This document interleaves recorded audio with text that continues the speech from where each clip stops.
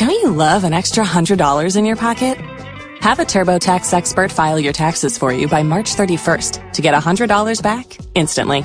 Because no matter what moves you made last year, TurboTax makes them count. That means getting $100 back and 100% accurate taxes, only from Intuit TurboTax. Must file by 3/31. Credit only applicable to federal filing fees with TurboTax full service. Offer can be modified or terminated at any time.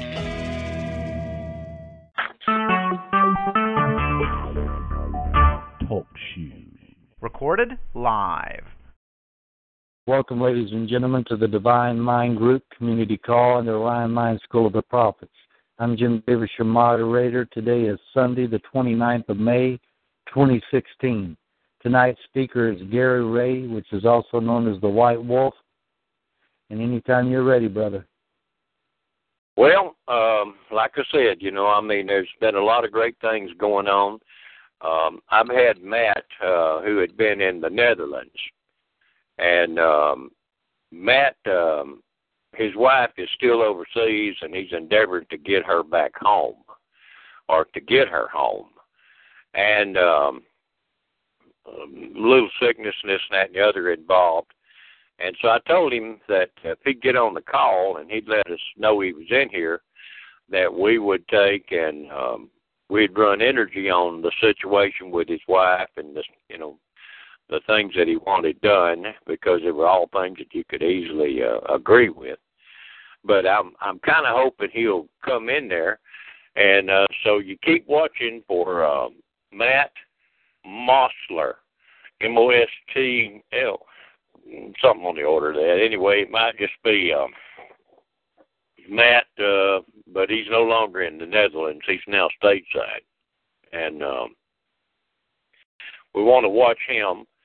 And I've had several ladies write me and ask different questions and so forth, and I'm hoping that they'll type in and ask their questions. And with that, I'm just going to stick MJ out there and turn him loose and let him take and play.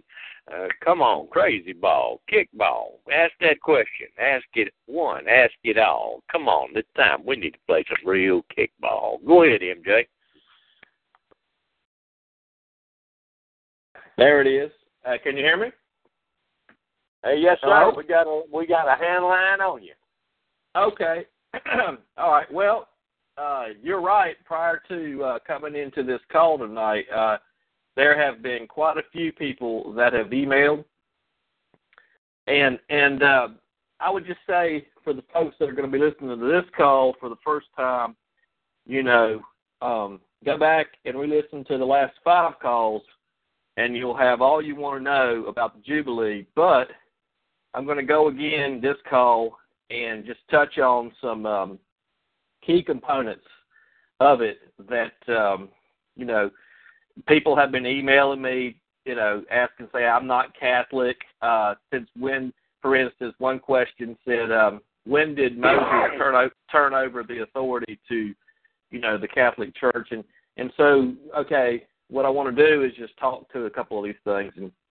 But before I get going in that, last week there was a caller or listener on the call that brought up motu proprio, and I kind of said, hey, look, we talked about that in previous calls, which we had, but I'm now putting a link into the chat room, and if you click on that, you can go to and read motu proprio, and basically what you've got there, this is the first act that Pope Francis did, and effectively what it did is it said that no longer can these people clothe themselves with their office. In other words, they can't say, well, you placed your trust in us, we can do whatever we want to do. In fact, what this act does is it says if they are in breach of trust, and they can no longer say that they're a member of the state and therefore they're clothed in immunity. Rather, they have individual culpability. What this act that was issued forth from the shepherd of shepherds, who holds both the temporal and the spiritual sword, said they now are individually liable for these misdeeds. All of them, the entire world, every single office of trust. If they go into breach of trust, they're individually liable, and their individual estate can be attached. Now, that's very important, okay, to understand. When you think about people said, well, let me go and just ask this, answer the question the young lady wrote me about how did the Pope get the authority? Well, when you read the Bible and you read about Moses and you read about Abraham and Noah, and what you're reading about is you yourself on one level. I mean, I'm not saying there is not a real level to it as well, a physical level. But what I'm going to say is I'm going to talk to the metaphysical level on Jacob's ladder, and I'm going to frame this presentment in the metaphysics of the mind. Okay, so Moses is your rational mind. Okay, and Moses is the part in you that kind of wakes up and says, "Hey, something's not right." All right, something just doesn't seem right. and so when you get the commission, okay, there's something in you. At first, you think it's all you. You think it's something's not right, and damn it, I'm going to find out what it is. And you think to yourself, this is of your own volition, and this is, you're going to find out. And it doesn't dawn on you that the divine mind is working through you, and it is only by the graces of God that which you have come to the point where you can at least recognize that there's an oppressor, and that maybe, just maybe, at first this doesn't dawn on you, but because you think to yourself, I've got to get away from this oppressor. Let me go so I can go worship the Lord in the wilderness, and that's all you want to do. You say, look, I want to lie down in peace and quiet and eat my bread, and I don't want to live with a contentious woman. I want to eat my bread in peace, and I'm not talking about the ladies out there. You understand what I'm saying? I don't want to live in strife with humanity. And so you think to yourself, well, I like to get away from this. I like to live in peace, and as you continue on this path, one day it dawns on you that if it wasn't for this friction that is always wearing upon you, you probably wouldn't have done anything. You'd probably be sitting right here in the same spot, and there would be no growth. And so, we give thanks for the oppressor. We give thanks for the blessings, because all things happen to the good for those who love the Lord, is what the scriptures declare. So the oppressor is for my good, okay? And it may not seem that way, but it is that way. And so it is for my development and my maturity, so my maturation. So where did the Pope get the authority for Moses? Well, come on now. If Moses is the rational mind, then the authority by which is vested in that office. And now office, let's define office. Office means duty. The word office doesn't mean a place where you go to business. Office means duty. And we get this from the scriptures, because Pharaoh said, when you go to perform the office of the midwife. Okay, so this is the midwife is title, office is duty. So when you look upon that office came into being upon a claim, which was issued back in 1302 upon the heavens and the earth, all of it. Okay, well, what are the heavens and what are the earth? Okay, this is why he claimed the office of the vicar, because he claimed the intercessory or the intermediary between the heavens and the earth. So isn't that what didn't Moses do the same thing? Wasn't Moses the one who climbed up the mountain and was the interceder between Israel And God told Moses, hey, man, you better get down there, because if even a dog touches the base of this mountain, it's going to be dead, all right? So you make darn sure they appointed you to come up the mountain, okay? So here's the thing. Long ago in 1302, they came up the mountain. They made a claim. And not a peep or an utterance was heard in opposition. Nobody issued a counterclaim. Nobody came forth and said, hey, hold on a minute. No, I refuse that. No, not on my watch. Not for me and my house. No one issued a single word. And they began through long custom and usage. They went forth and took dominion. And you'll say to me, well, Martin Luther issued a beef. No, he did not. Martin Luther, he issued his problems with it, but he did not bring forth the counterclaim. He may have stapled a list of grievances to the door, but he did not bring forth the counterclaim. Therefore, their claim stands at law. They have the highest claim, because no one, like I said, none of the states have come forth and rebutted that claim. No, in fact, just the opposite. They've all ratified the claim in their silence. If they had a problem with it, then, they should have spoke up. People will go on, and they'll tell you the 16th Amendment was never ratified, and I will tell you, yes, it was ratified. And you say, well, it wasn't ratified by the hand of the delegates, and I'll say it was ratified by the states, who had over 80 years to come forth and say, we got a problem here. And they did. Not a word was heard. It was ratified by implied consent. Okay, if they had a beef with it, they'd have come forth and said, we got a problem here.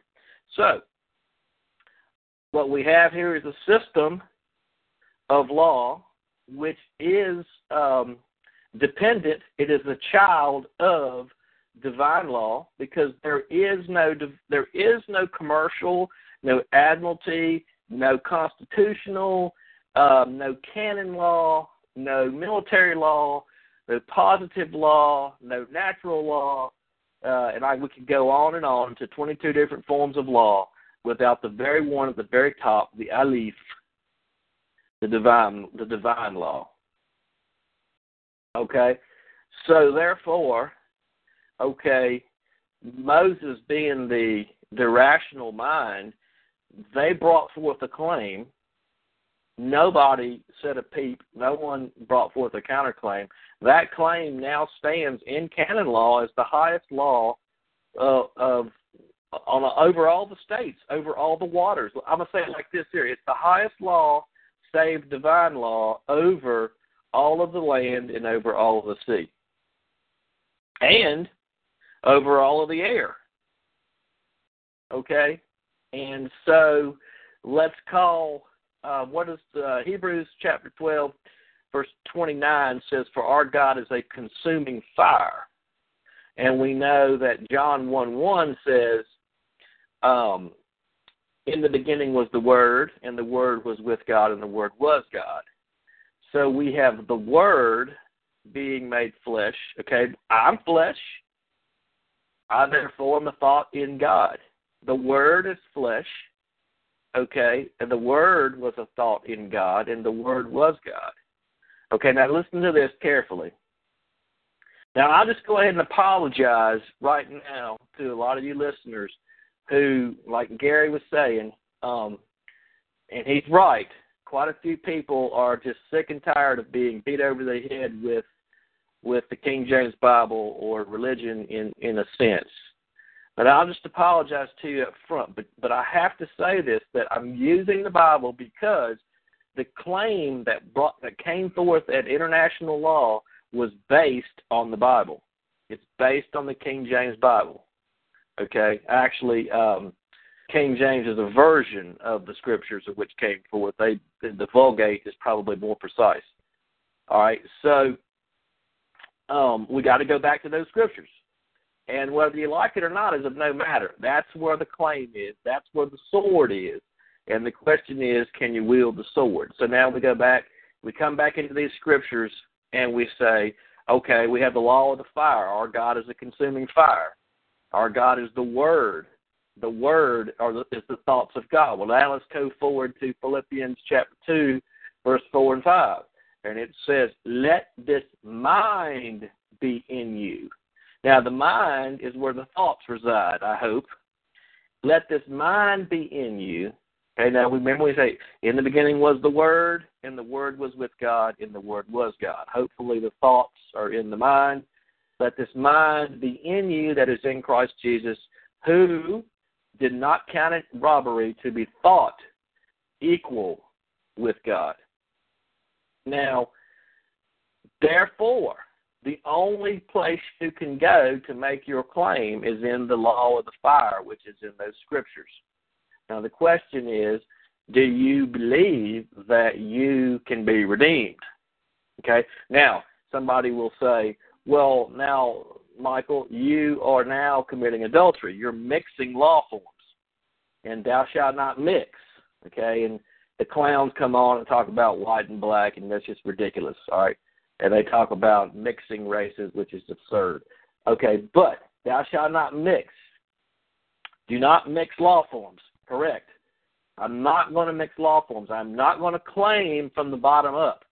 Okay? If I claim from the bottom up, I've already agreed that I am a servant and a slave. Okay? Servant, slave, subject, same word. Same word. Citizen, all the same. Now, we have a debtor. That's all the same. Debtor, slave, subject, it's all the same. So what we have here is a situation that my claim must be in God. Well, what is God? In the beginning was the Word, and the Word was with God, and the Word was God.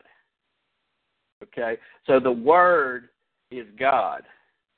So my claim must be in the Word. Okay? And that's where I'm going. I'm going to Leviticus chapter 21. I'm going to Leviticus chapter 23. Okay? And I'm saying, okay, now, all of this other laws, all of these other things came into existence under, and in the providence of God. Now, if you want to go even further, you want to read one of the most beautiful chapters, I believe, in the entire Bible, and that is the 4th chapter of Daniel, where the king of manly kings came forth, Nebuchadnezzar, and after his reformation, and he said, let me just tell you how it is, folks.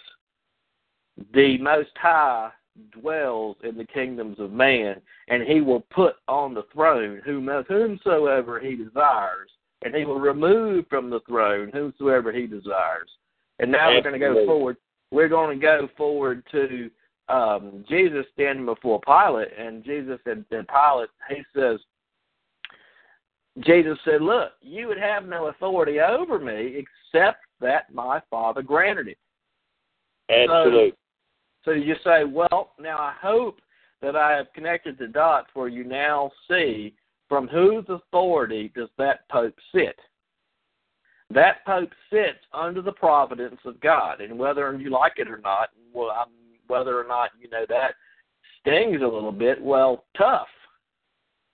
And if it stings to the point where it's like, okay, I can't take that from my religion, well, then don't take it from your religion. Take it from law. And take it from claim and dominion and how these things came forward. And let me tell you something right now. The more you study those scriptures, I've got at least 15,000 hours studying these scriptures. And the more you study these scriptures, you will find that the law that we have today came directly from those scriptures. And that the world is moving according to those scriptures. And so here we are today. There is no such thing as group salvation. You cannot come as a corporation, being corporate in your interests. 5 men, when I say men, follow my analogy now, stay up. When I say male or man or him, I'm talking about the mind. If I say city, I'm talking about consciousness. Okay, when the Bible talks about that great city, it's consciousness. When it talks about the man, it's mind. Okay, now, what I'm saying is that as we come forth as priests unto the Most High, we come forward as little children, because none of us have come to all of us fall short. The Bible says all have fallen short of the righteousness and the glory of God. Okay, so none of us are able to stand before that throne in our own righteousness in regard to keeping all of the law of that kingdom. Okay, and so we have to put on clothes. How do you say it? We have to have an advocate. Okay, we have to have an advocate who can come before us, because we can't stand in full liability before El Elyon, the Most High, because we have fallen short of that glory. We have transgressed that law, and many times in our ignorances, and other times in full transgressions in our lusts. Nevertheless, we have fallen short of that glory, and therefore it is required that we have an advocate that can stand before us in the divine court, and this is akin to the high priest. And the Scripture declares who is the great high priest, who is in the order of Melchizedek and stands before the heavenly court forever and ministers on our behalf. Is this not Yahushua HaMashiach, Jesus the Christ? Is this not? This is the divine mind which stands before the divine court. Do all things in my name, my way, my character, my renown. And so as we bring forth this claim, there's only one name in which we can claim it, and that is the name of our great King. You know, that's break just a second. God dang, this is too good. You're correct. We can only bring it forth in that name, the character, the nature of those actions. When we make those claims, we come as the Jesus called the Christ, operating in their midst. Now let them piss off the sun and watch what the hell happens. See, these people have not understood the law. They've always thought the true divine law was so high, so lifted up, so righteous, they couldn't do nothing, they couldn't touch nothing. They just had to beg for it. Quit damn begging. Get up there and call the shots. You've got to decree the thing. Go ahead, MJ. You hammering hard and solid. All right. So okay. So let's go back again and let's say it again. Let's nail it down and get it nailed down good. Let this mind be in you, which was in Christ Jesus, who did not count it robbery to be thought equal with God. Hallelujah. God dang it, I love it. All right, now listen. Why do the heathen rage and the people imagine a vain thing? The kings of the earth set themselves, and the rulers take counsel together against the Lord and against his anointed, saying, let us break their bands asunder and cast away their cords from us. He that sitteth in the heavens shall laugh. The Lord shall have them in derision. Okay, then he says, serve the Lord with reverence and rejoice with trembling. Kiss the Son, lest he be angry and you perish from the way, when his wrath is kindled but a little. And blessed are they all that put their trust in him. Well, now, yes, blessed are they all. Blessed are they all. He is talking about us. They best not piss us off when we're using the true law. The true law, okay, Moses Moses was elected. Moses was chosen. Moses was elected to the office from the divine to go forth into the Pharaoh's courts. Now, it was not the power. Wait a minute. Aren't we all called, chosen? Now, the question is, are we going to be faithful? Now, that's exactly right. I was going to pull that together. Now, if you even have this thought in you that you're going to do that, then do not think this is of your own volition. because that would be an error. The mere fact that you have this thought is by the graces and mercies of God, okay? So we all, as we come into this awareness, and we give praises and glory to the Most High, and now we go forward as ambassador, clothed in the royal garments. Awake, awake, and put on the royal garments. Absolutely. Right? So we go in clothed with the royal garments, and we utter the divine law. And did Moses bring the people loose from his strength? Absolutely not. He came forth as an ambassador from the throne, okay, from the divine, and then and it was the divine power which brought the plagues. It was not of Moses' power to bring the plagues. Moses was a servant by which the Spirit worked through Moses, just like Jesus said. And this, I tell you this one thing, put down your pom-poms with Jesus. Jesus said, of myself I can do nothing. Absolutely. Okay? So it is the Spirit which works through Jesus. So the mind is doing the kick ass and take names. That's why we call it the Divine Mind Group. So That's right. You can understand.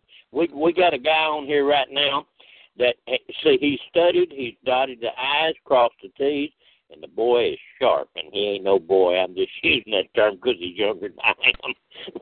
Lucky Park. But he's got it together. He is right on the money, folks. Please listen to it. This guy is on it. He's telling you the truth of it. Go ahead. Okay. Well, let's speak about the Spirit for a minute here, because the Spirit is kind of, okay, so let's go to Luke 10:17. I'll read it. And the 70 returned again with joy, saying, Lord, even the devils are subject unto us. Now, get that again. I'm going to say this again because we're going to come back to it. Even the devils are subject unto us. So they said the devils are subject unto us through thy name. Now, and he said unto them, I beheld Satan as lightning fall from heaven. That's kind of strange. I mean, come on. That's kind of a strange thing to say. They come back and they say, even the devils are subject to us. And he comes back with, I beheld Satan as lightning fall from heaven. Now listen to the next one he says, behold, I give you power to tread on serpents and scorpions. Now, to you Bible students, I'm going to reference Revelation chapter 9, verse 4, and you go check that out. Okay, behold, I give you power to tread on serpents and scorpions and over all the power of the enemy, and nothing shall by any means hurt you. But listen to the verse 20, and we'll tie it together. Notwithstanding in this rejoice not, that the spirits are subject unto you. Now, hold on. They said the devils are subject to us. He said the spirits are subject to you. Then in verse 21, in that hour Jesus rejoiced in spirit and said, I thank thee, O Father. Okay, let's read it again. They said the devils are subject unto us. He says, don't rejoice that the spirits are subject to you. And in that hour, Jesus rejoiced in spirit. Now, we got us a problem here. They say it's the devils. He says it's the spirits that are subject. Then, later, Jesus rejoices in spirit. Now, let's just go to our Strong's Concordance, and we'll look up Greek word 4151. And we're going to find that word 4151 is pneuma. Pneuma. And you're going to find that this word pneuma means mind. Mind. Mental dispositions. Okay? Now, that's what we're talking about here. Moses is the rational mind. And you've got some elements of your mind which will flat out kick your ass. They are the Ishmael part of you. Okay, they were born in you through Hagar. Okay? This is your emotion which came to Abraham and said, your higher mind, and said, look, come on, take my bondservant and, bring forth the child. This ain't working it ain't working fast enough. This meditation I'm doing just ain't working, okay? So you come over here and let's get us a child, all right? Well, you see, this Ishmael was a wild ass, right? Okay, always braying and fighting against his brothers. Well, this is an aspect of you, of your mind, that kicks your ass, all right? And all of us got it. Every one of us got it. And this is why, Jesus disciplined the 12. He taught the 12. It was an inner circle. It was a closed, and pardon me, I'm sorry, I'm going to say it. It is what it is. If you don't like it, I don't care. It was a secret society. It was closed. It was absolutely closed. Because when they asked Jesus, they said, how come you talk in parables, man? He said, hey, it ain't for them to know. It's for you to know. Those that are without in your carnal 5 sense nature are not to know the spiritual things. The divine mind teaches the spiritual things to the spiritual man, your spiritual self. And when you are ready, then he sends forth the discipline, the taught one, out to your outer nature, and your outer nature is even redeemed. Okay? So look, see yourself as a 6th-day spiritual being, and you have got the mandate, go forth unto Pharaoh. Pharaoh is the king of your 5 sense, I'll say outer, lower mind, your carnal mind. He's the king. Okay, and you're going forth and you're saying, look, let my people go. Well, if you externalize the kingdom, when Jesus taught the 12 and he sent them out to the world. And what did Jesus say? Look, don't be of the world. Don't be of the 5 sense carnal nature. Okay? So he sent it out to the world. And why did he send the 12 out to the world? He sent them out to the world, the 70 in other places, to redeem even the lower nature. Okay, so now listen to this. If you've heard the saying, to each his own, which is another way of saying, I've got my own limited 5 sense oriented mind. Okay, that's mine. It was given to me. I can choose which way I'm going to go with it. And then there's the higher self in me, which is Abraham. Ab, you hear it? Ab, Aleph, Beth. Aleph is the strong man, Beth the house, the strong man of the house is the spiritual man. And then there is the strong man, Jesus Christ, the divine mind. And now listen to these scriptures. And Jesus knew their thoughts and said to them, every kingdom divided against itself is brought to desolation. And every city, your city, your house, your conscious mind, divided against itself shall not stand. And if Satan cast out Satan, he is divided against himself. How shall then his kingdom stand? Absolutely. And if I say by Beelzebub, and if I by Beelzebub cast out devils, by whom do your children cast them out? Therefore, it says, they shall be your judges. Think about it like this. They shall be your Elohims. They shall be the ones who you prostrate yourself to. Okay? But if I cast out devils by the Spirit of God, then the kingdom of God has come unto you. Absolutely. Or else, how can one enter into a strong man's house and spoil his goods, except he first bind the strong man, and then he will spoil his house? Great. Now, Pharaoh is the strong man. Pharaoh sits. Pharaoh is the shepherd that was set up at Zechariah 13. You don't like it? Take it up with the word. Yes. All right? He sits down there according to that word. Okay? Pharaoh and those who overcome sing the song of Moses, Deuteronomy 32, because they understand that these powers sit in the world because they sit under the providence of God in order to raise up little children to become mature adults, mature minds. Okay? So, who can throw out the strong man except a stronger man? And I guarantee that most of you on the call are not strong enough to throw out that strong man. So you'd best be coming in the law of the fire. If you come in the law of the air, you're toast.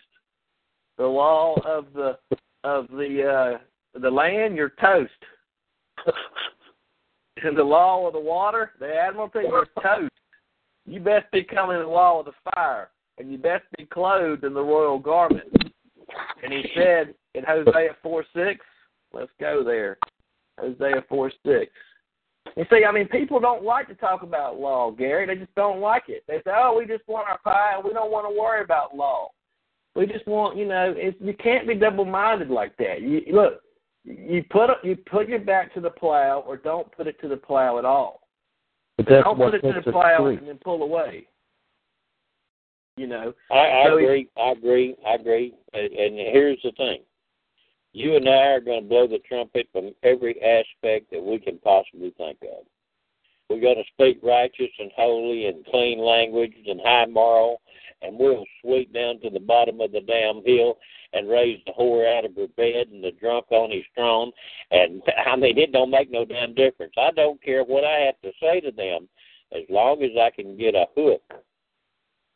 Long enough for them to stop and think. And once they go to thinking, see, they're going to see this. That double-minded man cannot expect anything. They're at war all the time. These people understand that. 1 minute they're thinking and they're wishing and wanting a blessing. The next minute they're over here worrying about some damn Goliath of government that's going to whip their ass. I mean, you can't be there. You either got it in your mind that you can overcome and why. And if you understand true law, you'll understand that if you use the concept of that law, then hot damn, we're going to kick your ass. It's that simple, because that that's in us is going to make us overcome. Yes, See, sir. that's the beauty of what you've been saying about with the Jubilee. A lot of people don't understand. Listen, we make this Jubilee, that Pope has done demanded that. Even the secret treaty of Verona had stated that instant his law is made manifest, it must be obeyed. You're right. These banks are going to come out here and their estate, their property, their this, their that is going to be jeopardized. Let me tell you something. Like the fellow said, when one or two of them realize they have no standing now, and you think the higher-ups that know this are going to back them up, oh, no, Bubba, they ain't going to put their butt on the bonfire for you. I mean, it's kind of like that, what's that damn commercial they got? You expect to pay for insurance, and you expect it's got this, and they say, oh, no, you got to pay for that. Yeah, I mean, see, that's the problem. Everybody's got the insurance of bull crap that we've been taught in Christianity and in the political system. But now the people are waking up. They're learning about the house of bonds. Hell, we've been put back in bondage just like the stories and the analogies of ancient Egypt. We're in the house of bondage. And so what are we doing? We're being traded on the international stock market as a bond. I mean, you got a pretty good handle on it, MJ. Well, that's right. It's exactly right. That our trust has been pledged according to Isaiah 36. They came up for war. They captured our minds through a war. And come on, folks, go back to your Revolutionary War. They captured your mind in war, and then you pledge your trust to the state. And now that your pledge is made, they hypothecate the pledge and sell the pledge. And if you don't need any other evidence of what I just said is true, tell me why is there a department in the corporations called Human Resources? Now, come on. All right, so come on. I mean, I guess I want to talk a little passionate tonight. I want to be, come on. Let's wake up. Let's come on. I'm here to tell you right now, you got the liquid lights on you because I can feel the energy, even the hair on my body standing up. So keep going, brother. I mean, somebody poured some oil on you and it smells pretty damn good. All right, so Hosea 4:6, my people are destroyed for lack of knowledge. So what is it, people? Are we supposed to turn our back on gnosis like the clowns would have you believe? Jesus himself said, in those days you will know the truth, and the truth will set you free. Well, knowing the truth requires knowledge. St. Paul said they have a zeal for me in regard to their lips. Oh, they speak lofty things in the name of Jesus. Oh, we love Jesus. But according to knowledge, not so much. Okay? Okay, and what does it say? My people are destroyed for lack of knowledge. And it's in the great book of Hosea, for God's sake. Hosea means salvation. Okay? Because thou hast rejected knowledge. Well, geez, now, I don't remember rejecting knowledge. When did I reject knowledge? Well, every day you get up and you go to your TV and you go to your radio and you go to whatever hog slop you go to is the day that you reject knowledge. The day that you get up and you feed your mind. Jesus said it doesn't defile a man what goes in his mouth. It defiles what comes out of his mouth. And they're so stuck on their mouth feeding their carnal belly, they don't realize the mouth is an allegory for your mind. It doesn't defile you what goes in your mind. It defiles you what comes out, because what precedes the deed, hopefully, is a thought. Okay? And thoughts are based in knowledge. Okay? How can you have a will if your knowledge is imperfect? So, because thou hast rejected knowledge, I will reject thee, and thou shalt be no priest unto me. How can you be a priest unto the Most High if you don't know the Most High's word? What is God? In the beginning was the Word, and the Word was God. Okay? Yes, the claim which imprisons you is the word is undertaking in the Word. The power of which they have their standing is through the Word. Go read it. It was in Sanctum in 1302. We went over it a couple of calls back, about 4 or 5 calls back, in great detail. We went through the Triple Crown in great detail. Who holds the kingdoms? Who let it out? Who has the administration? It's all spelled out in these calls. He says, but because you've rejected knowledge, I'm going to reject thee, and you will be no priest to me. And seeing thou hast forgotten the what? The law of thy God, I will forget thy children. The law of thy good. The law of thy good. Oh, man, it's called good. So let's quit playing fairy tales. Let's quit committing whoredoms and all of this trying to mix this, that, and the other. Let's go to the only place where we can go. Well, let's go to that place then. Okay, let's go there. Let's go to Isaiah. Let's go to that great book of Isaiah. And before I go to where I want to go, I'm going to go to Isaiah 46:23. I'm going to give you guys, I'm going to take you around, 43:26. I'm going to take you around the Bible a little bit tonight, because this is where you're going to get your justification, okay? You are not going to get your justification coming in and saying, well, this is my legal name and this is how I'm going to forget it, all right? All right, it says, Isaiah 43:26, put me in remembrance. Now, think about that for a second. This is the divine speaking to you. Now, I'm going to remind you of Hebrews. It says, lo, I come in the volume of the book to do thy will, O Lord. And people say, well, that's talking about Jesus. No, it's talking about you. Put me in remembrance. Let us plead together. Listen now. Declare thou that thou mayest be justified.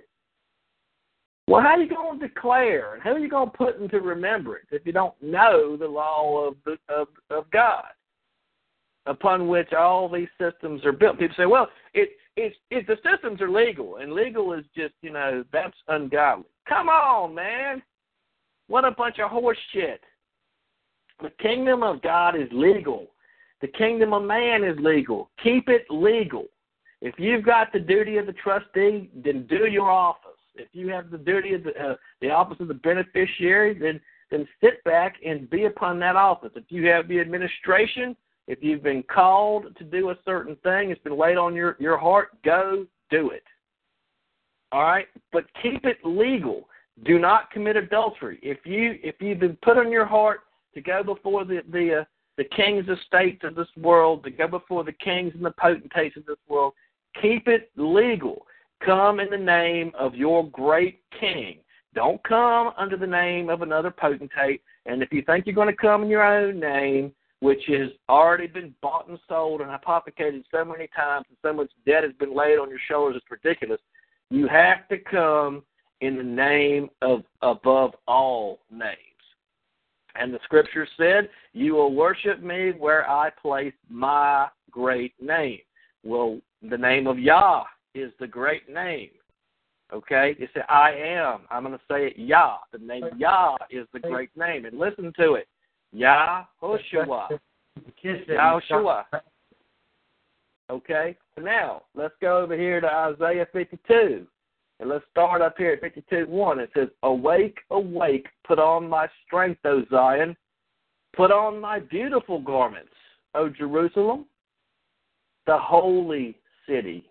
Remember now, I'm going to bring into remembrance. Don't think about it being some city full of human beings. The city is consciousness. And consciousness is the place of the mind. All right? For henceforth, there shall no more come unto thee the uncircumcised and the unclean. Are you ready to put your back to that plow? All right? Are you ready to call Jubilee and go out into the wilderness and be the woman of Revelation 12 who feeds directly from the cup of God? Okay? Because what did the woman of 12? He brought her out in the wilderness, and he gave her 2 wings of a great eagle. And if you didn't know, people, the eagle is no evil symbol. The eagle is a symbol for God. And you go and you read, you want to know why the eagle is the symbol of all the kingdoms of the earth? Because they have made their claim in God.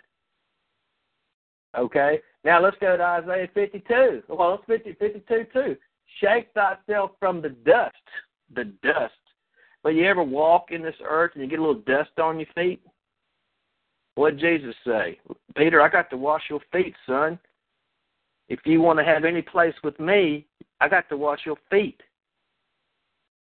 And Peter said, I don't want you washing my feet, Lord. You're too holy and I can't have you washing my feet. He said, look, man, if you want to sit in the throne with me, you're going to keep it legal and it's going to be righteous and it's going to be equitable. And you're going to have no place with me unless I wash your feet.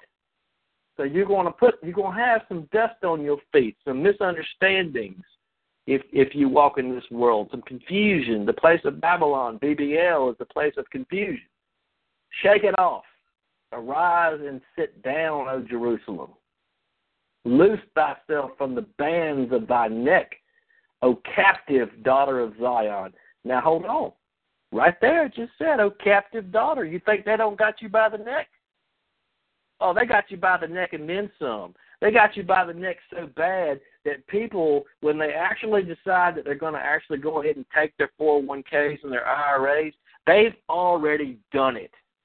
They just haven't actually gone and take the money out. By law, they have full right to come in and take the money out today. They just haven't done it, okay? Whenever they feel like they're going to come take every bit out of their checking accounts, out of the IRAs, the 401ks, they come do it. All right? Because you pledged your labor, all of your labor. They can take it anytime they want. Okay? And now listen to this. For thus saith the Lord, ye have sold yourselves for nothing. What'd you get? I mean, come on. What did we get? What did we get that we sold ourselves for? What did we get in return? Did we get some sense of community? I mean, it seems like to me what we get is oppression day and freaking night. Okay? But listen to the back half of it. And ye shall be redeemed without money. Money's not going to redeem you. The only place you can go for redemption is to go to the place, the great place where the Lord placed his name. Okay? Yah, he placed his name in Yahushua. And why do you go in the name of Yahushua? Because that's the name of the King of Kings. Because all the earthly kings sit vassal in his throne upon the mercy seat. They are vassal kings. That's where you get your money from. And you say, well, that's fiat money, Michael. Okay. And God said, let us make man in our image. Fiat means to decree from the mouth. And God said, let us make man in our image. That's fiat. Man himself is fiat.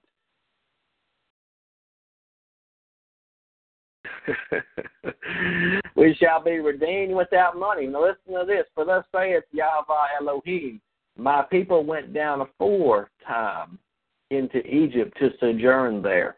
Well, pray tell, where do you think Egypt is? Well, it's right here, right now. Okay, Egypt is the house of bondage. Yes, sir. Okay, and the Assyrian oppressed them without cause. All right, now therefore, what have I here, saith the Lord, that my people is taken away for nothing, that they rule over them to make them howl, saith the Lord, and my name continuously every day is blasphemed. For what cause? Why? Well, they go back to Hosea. What did he tell Hosea? He said, go marry a whore. Well, who do you think the whore is that Hosea is marrying? Who do you think that you can find it in the mirror? And I take no exception. I do not set myself apart from that. Okay? He says, therefore my people shall know my name. Therefore they shall know in that day that I am he that doth speak. Behold, it is I. And now listen to this beautiful verse. How beautiful upon the mountains, the nations, the high places.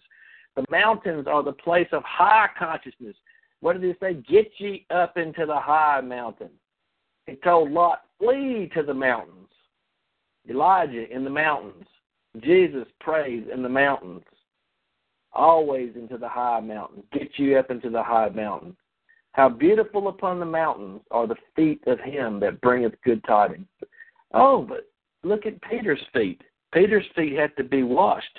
But look up at the feet of the one in the high mountains, the one who has not forsaken the law of God, the one that knows that this law is his life. What did Jesus say at Matthew 4:4? Man shall not live by bread alone, but by every word that proceedeth from the mouth of God. Praise Yahweh. How beautiful upon the mountains are the feet of him that bringeth good tidings, that publisheth peace, that bringeth good tidings of good, that publisheth salvation, that saith unto Zion, thy God reigneth. Now, are you a watchman on the wall? Are you the one who brings forth the witness of the 7 eyes upon that stone and throws it at the feet of that statue? Are you the one who is called to this purpose? Are you the one who is coming to this kingdom in this hour for just this purpose? Are you the one who will risk his life to go into stand before the king knowing that the protocols have not been exactly followed? Are you the one, when the king says, I will give you up to half the kingdom, will you then turn in love for your people and say, I just want that my people will be taken care of? Or will you fall in greed and say, yeah, I'll take half the kingdom, make me the new king? All right, no. The watchmen shall lift up the voice, and the voice together shall they sing, for they shall see eye to eye when the Lord shall bring again Zion. All right. Well, now let's go. Come on, let's go again. Let's go on to the new covenant. Let's go over here to the great book of Philemon, because we need to find out. We need to see what the word says. We don't need to think we got a handle. We need to know we got a handle. All right. So here we go. In Philemon, there's only one chapter, and let's just say, let's start here at. Let's see here at verse 10. He says, I beseech thee. Beseech who? Philemon. Who is Philemon? Philemon is the church in this day. Now, it ain't hard to tell which church we're talking about.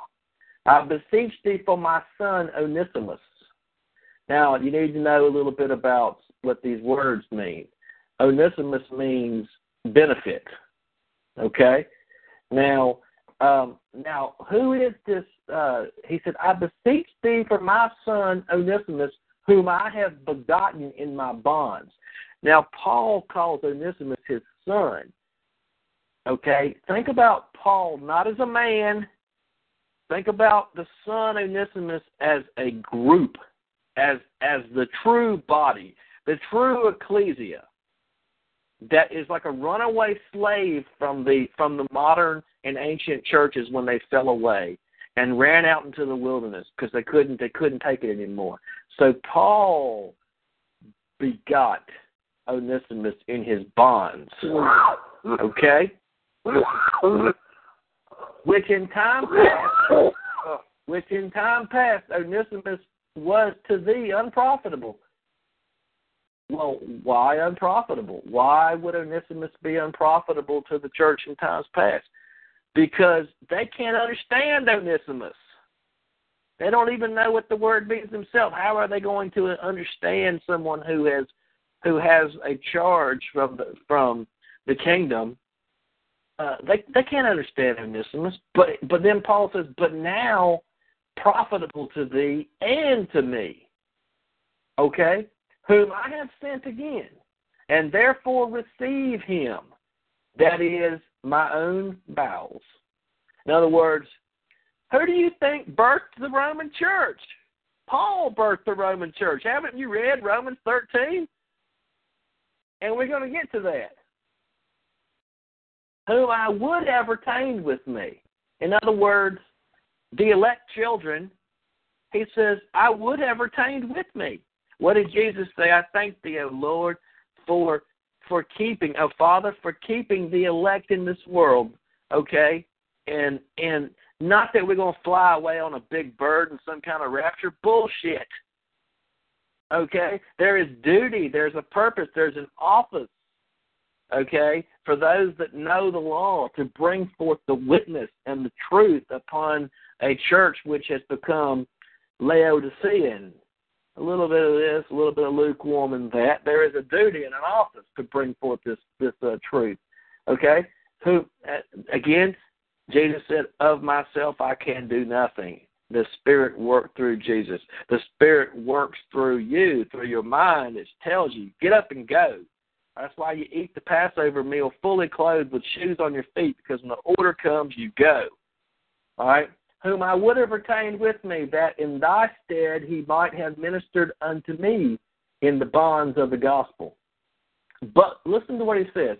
But without thy mind I would do nothing, that thy benefit should not be as it were of necessity, but willingly. In other words, I don't want to send him back to you because it's a matter of necessity. I want to send him back to you because it's a matter of your desire. You want to know the truth. And look at the world. Look at the state of the world today. It has been brought to such a low state that even the world bankers are coming together saying, maybe we should file Jubilee. I mean, hell, who knows? Let's see what happens. All right? So perhaps he therefore departed for a season, that thou shouldest receive him forever. Not now as a servant. In other words, subject to your church. Oh, no, sir. No. Not now as a servant, but above a servant. This is why you claim Jubilee, folks. Not now as a servant, but above a servant. A brother, beloved, especially to me, but how much more unto thee, both in the flesh and in the Lord. In other words, the church has become Laodicean, and people are going to be part of that seven-eyed stone that has been thrown at the feet of this statue, the weak, brittle clay mixed with iron, the Roman empires. Okay, and that stone is going to be thrown at those feet. Now listen to what at verse 17. If thou count me therefore a partner, receive him as myself. If he hath wronged thee or oweth thee anything, put it on my account. You got that? I, Paul, have written it with my own hand. I will repay it, albeit I do not say to thee how, thou owest unto me even thy own self besides. Don't you like the way Paul writes? He said, let me just remind you here, folks, I'm the one who put this all together. You wouldn't even have an office. Hell, you even owe me your very lives. Okay? So you got a problem, put it on my account. And, it's just so incredible when you see this, being brought forth, you can be redeemed. You have to go to the place where do you have authority to enforce this claim? No. Did Moses have authority to enforce the claim he had upon Pharaoh? No, he did not. Moses had no power to go before the Pharaoh and say, you're letting them go, dadgummit, and that's all there's going to be to it. I don't think so. All right? And it's the same thing with us. You come forth with your claim, I want to go free out of the house of bondage, and I want all the debt relieved. Okay? In whose name? Okay, first of all, who are you? Coming under what authority? In the name of which king are you coming in? Because you better be coming in the name of some king. Okay? What gives you the right to make this claim is what I'm trying to say. Okay, well, the Word gives you the right to make the claim. And your claim, therefore, in the beginning was the Word, and the Word was with God, and the Word was God. Therefore, your claim is in God, and that makes people nervous as all get out, so be it. If they can't wield the sword, get back and let someone who can wield the sword wield it. All right? So it's time to come on. It's time to quit playing. It's time to quit playing games. Let's get on with it. So we have therein, I'm going to make the claim in the Word.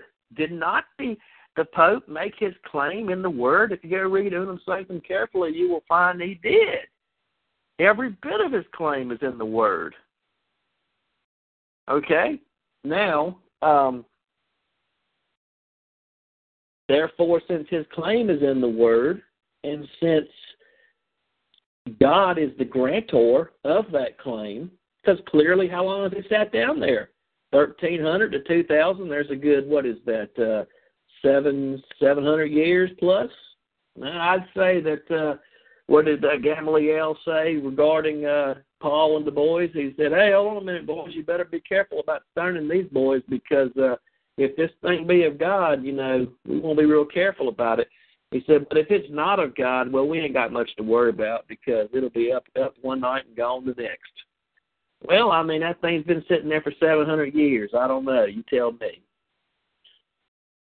So we got to go back to that word, and we have to go to the law of the fire. For our God is a consuming fire, and he threw the three into that furnace. And there stood one beside them, a fourth, one like the Son of Man. All right, and the fire could not touch them. Didn't singe their clothes, nothing. Well, the fire might be a little too hot for some people that you know. In fact, I'll guarantee it's too hot for some people that you know. And if you told this story that we're laying down, these truths that we're laying down tonight to some people that you know, they would look at you and tell you you're crazy. Because if they get thrown into that furnace, it's going to burn them alive. Okay? It's going to burn them from head to toe. All right? So the question is when the Scripture says he gave his only begotten Son, the Word, who is surety for all this? The Word, Hebrews 7:22. And Jesus became a surety for a better testament. Testamentary trust, a better estate. Okay, so the word is surety. Okay, and when you look at the cross, you can look at it as a legal settlement of all debts, all sin, all legal transgressions settled in the cross.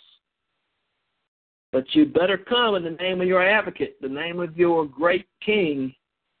Okay, and this is a renewing of the mind. How would you even know the legal aspects of any of this unless by the graces and mercies of our great King, our Lord and our Savior, your mind has been transformed and renewed and brought to a higher state of being, resurrected out of the dead and brought up to life, a spiritual life for which you now can go forth into the world, sent, disciplined. You can go forth into the world, no longer a disciple, but an apostle, clothed in the royal garments. And so you go forth claiming in the name of your great King. Now, some have said, okay, talk to the mechanics. Should I take my claim and should I go record it in a manor roll down here in the state in which I undertake? You can if you like. You can deliver it directly to the principals if you like, via the mail system. It doesn't. If you want to do it that way, that's fine too. They said, well, no, I don't want to record it on the manor rolls because I don't want to be subject to. Listen, if you are using the post office, well, on a couple of calls back, one of the offices in which I recommended you copying is the Postmaster General of the United States. All commerce goes through the post office. Without a post office, there can be no flow of commerce. Okay, so that was probably going to be an office that you're going to want to copy. Now, if you're going to send your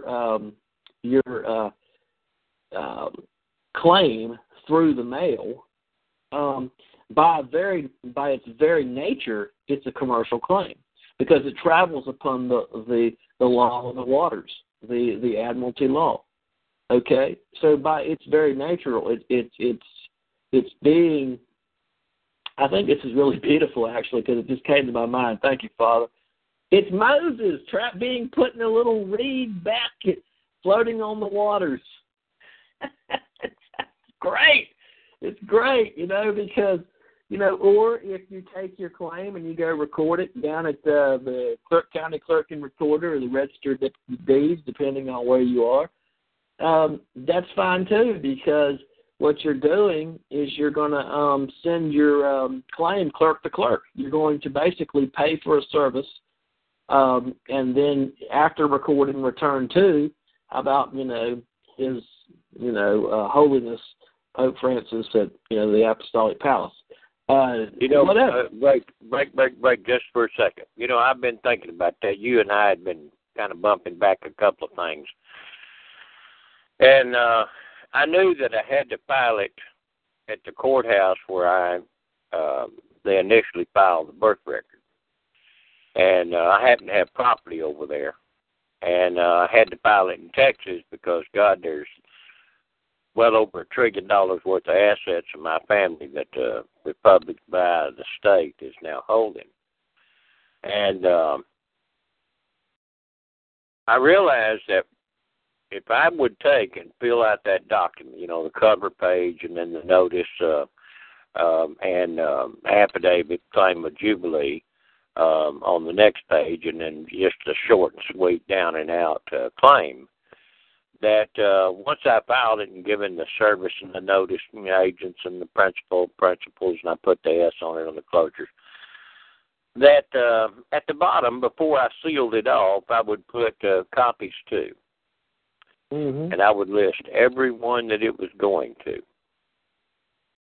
I decided that what I would do would be what we call China in Chinese martial arts. I was going to do joint locks. In other words, I'm going to lock their fingers, and they're either going to move or I'm going to break them.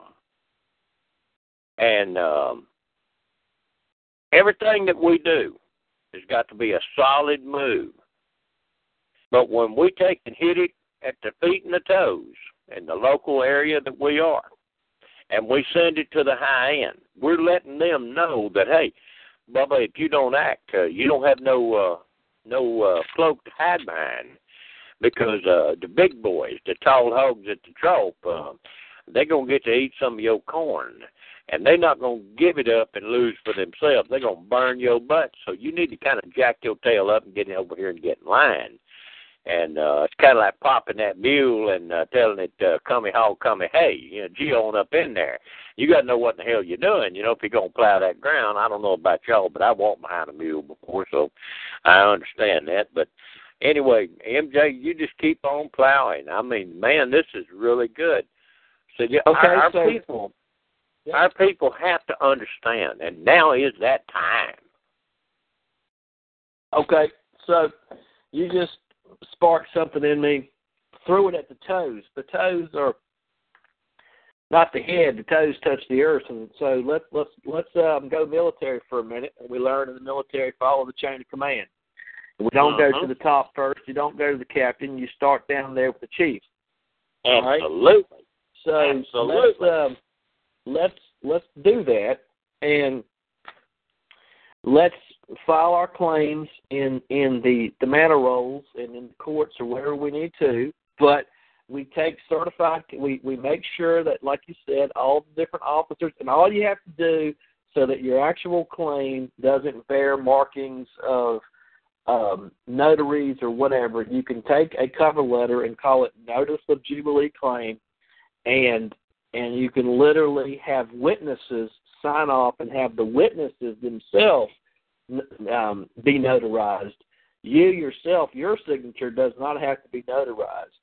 Just all it requires to file any document in a register of deeds or a county clerk and recorder is the notary witness of one of the witnesses.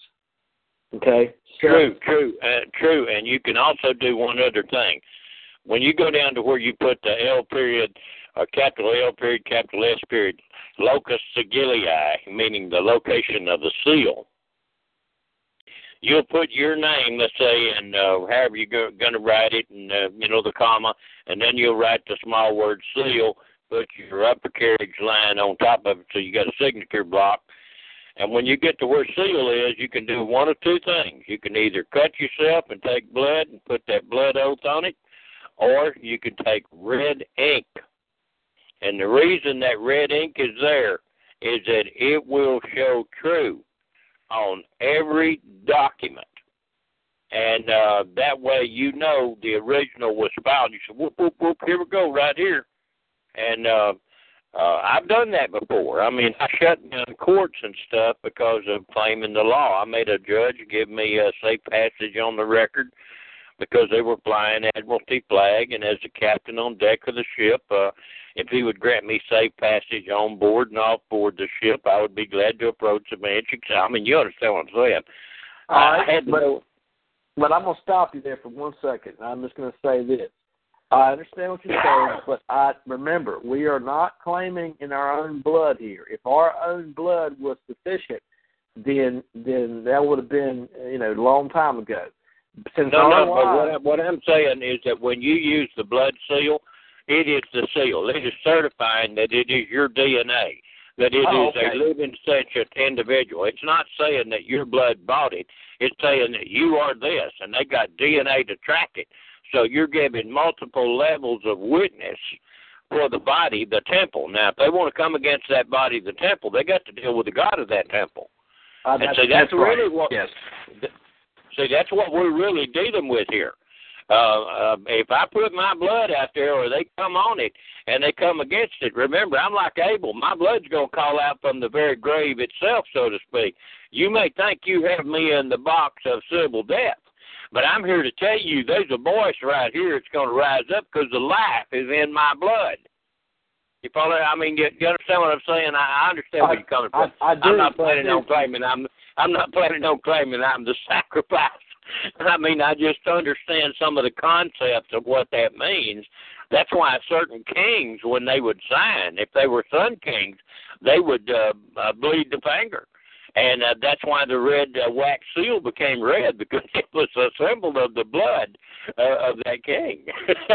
Well, I would say like this right here, that here's how I did it. I took a red ink pad and I dipped my thumb in that red ink pad, and I took my thumb and I used my thumbprint to place it over the top of my written signature. That was the seal. I sealed it in my thumbprint in red. And then Absolutely. my claim is, the blood of the Passover lamb, which Corinthians tells us that Jesus Christ became our Passover. So, and therefore, the blood of the lamb is upon my lintels and my doors. In other words, metaphysically, I understand the blood of the lamb is the Word. Oh, I understand what you're saying. I perfectly agree. And I think the red ink is excellent. I mean, that's how we sign every document. But I do also know that when I put my blood finger on there, I'm telling them, whoa, wait a minute now. You just made a statement. You said we're purchased by Jesus Christ if you're going to do that claim. Well, if you're going to do that claim, that's a claim they've made in law. Now they've got to come against the very knowledge that they're teaching and proclaiming. You see what I'm saying?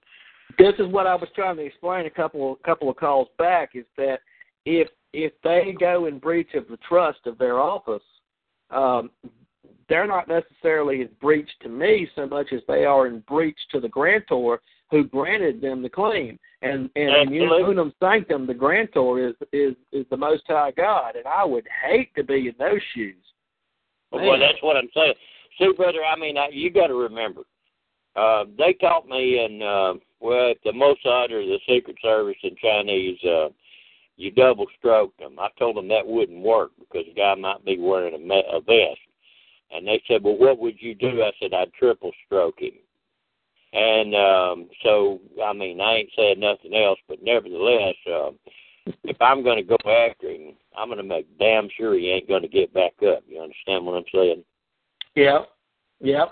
Well, okay, so remember, though, now, let's see, if you're like Moses, you've been cast out upon the waters, you've been put in that reed boat, all right?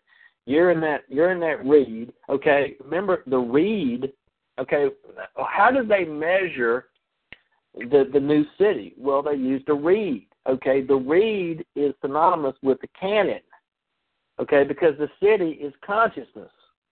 So, okay, you're Moses in that reed, okay? You are Peter and the others in the boat. These are aspects of you. You're in the boat. Therefore, when Christ came to Peter walking on the water, is this not akin to you getting an idea in your head that I can file Jubilee? I can do that. Listen, how many people do you know even know that Jubilee year exists? Okay, so, now the question is, not are you going to do it, but how are you going to do it? If you keep your eyes fixed on Christ, you can walk on water. Absolutely. I agree. Okay, water are the peoples, nations, tongues of the world, Revelation 17:15. And the water which thou sawest is the peoples, nations, and tongues of the world. Okay? Okay, now, think about this now. The triple stroke, outer court, middle court, most holy court. I have been trained as a priest and a prophet basically all of my life. And I know that there are certain things that one must do, and they're all really in the mind. But I had to learn those concepts externally before I could internalize them. And see, we're at a place now. I mean, I used to pray for this and didn't even realize what the crap I was praying for till I got here. But, man, here it is. It's all around us. Go ahead. So what do you do when the letter goes out and you get a phone call that says there's a first-class ticket that's going to fly you to Vatican City, and what you're going to do is you're going to praise the Most High, and you are going to give thanks, and you are not going to premeditate one word of what you will say to these people. Rather, you will surrender yourself entirely. And how do you know? How did you even have the idea to do this? What brought you to this call? Yeah, come on, people. I agree. Yeah. And see, this is what I'm saying. Even when I wrote up over 5 years ago, I wrote up an oil lease contract, and it had this Jubilee term in it. I used to teach this back in the 70s about the Jubilee and the Scriptures and all these different things. I mean, and here we are now. I'll be honest with you. I'm jump certified. I'm Halo certified, and I boogied at high altitude and everything else. But the fact of it is I don't get on a bird no more. But if I did get one of them tickets, I'd say, okay, Father, I know you know where the boat is, and I'm the boatman, and I'm going to see her. And so I'm heading to the Papal See. You know it.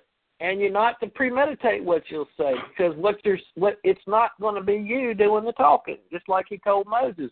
Don't worry about it, Moses. Listen carefully. Moses stuttered. He did not have a legal tongue about him.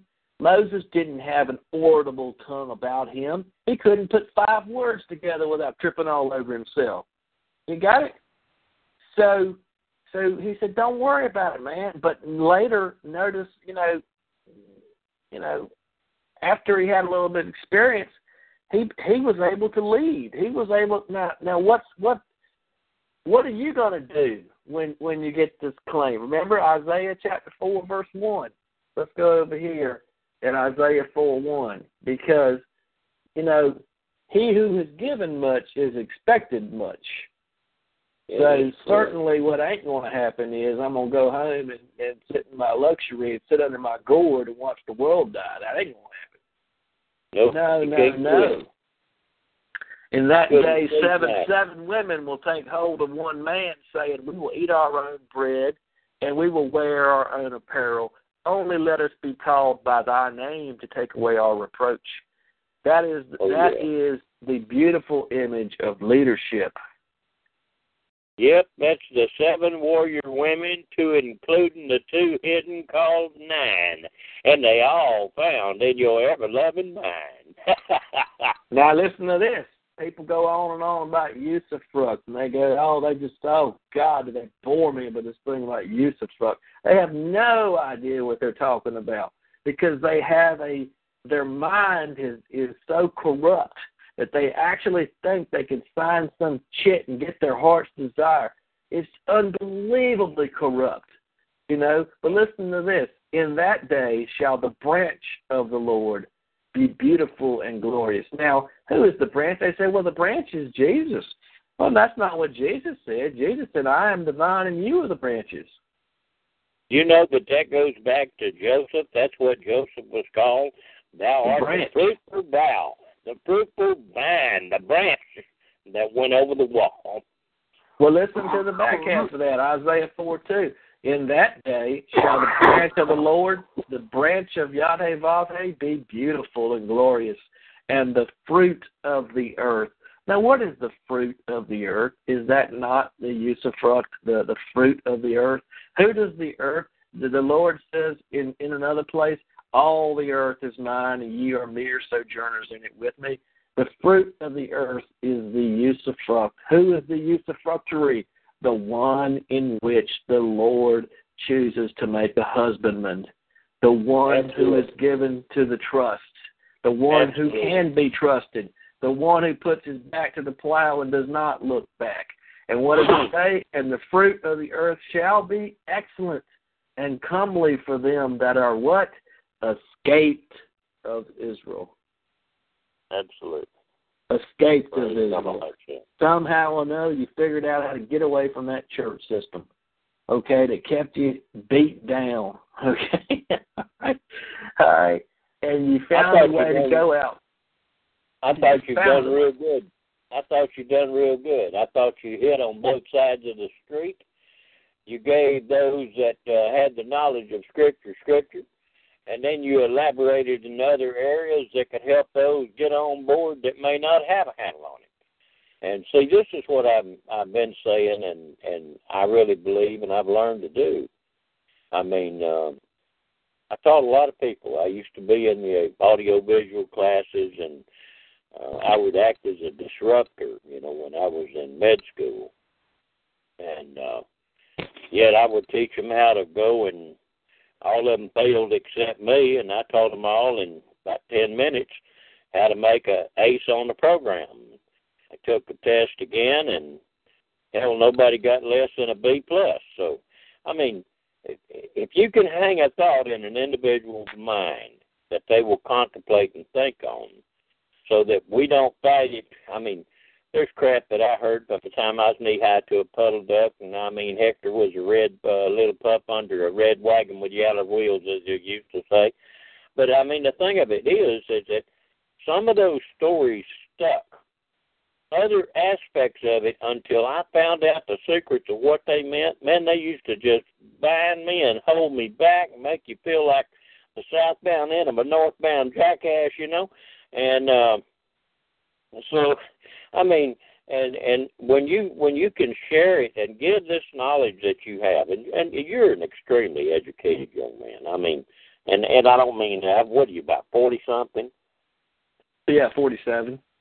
Well, see there, I mean, you ain't no spring chicken, but the fact is that you're way younger than I am, and about 20 years almost to be exact. But as a matter of fact, to be exact, maybe I don't know about to the day or the month, but I mean, MJ, you will go extremely far because of this wisdom and knowledge. The only thing I have to caution you of is I remember RF.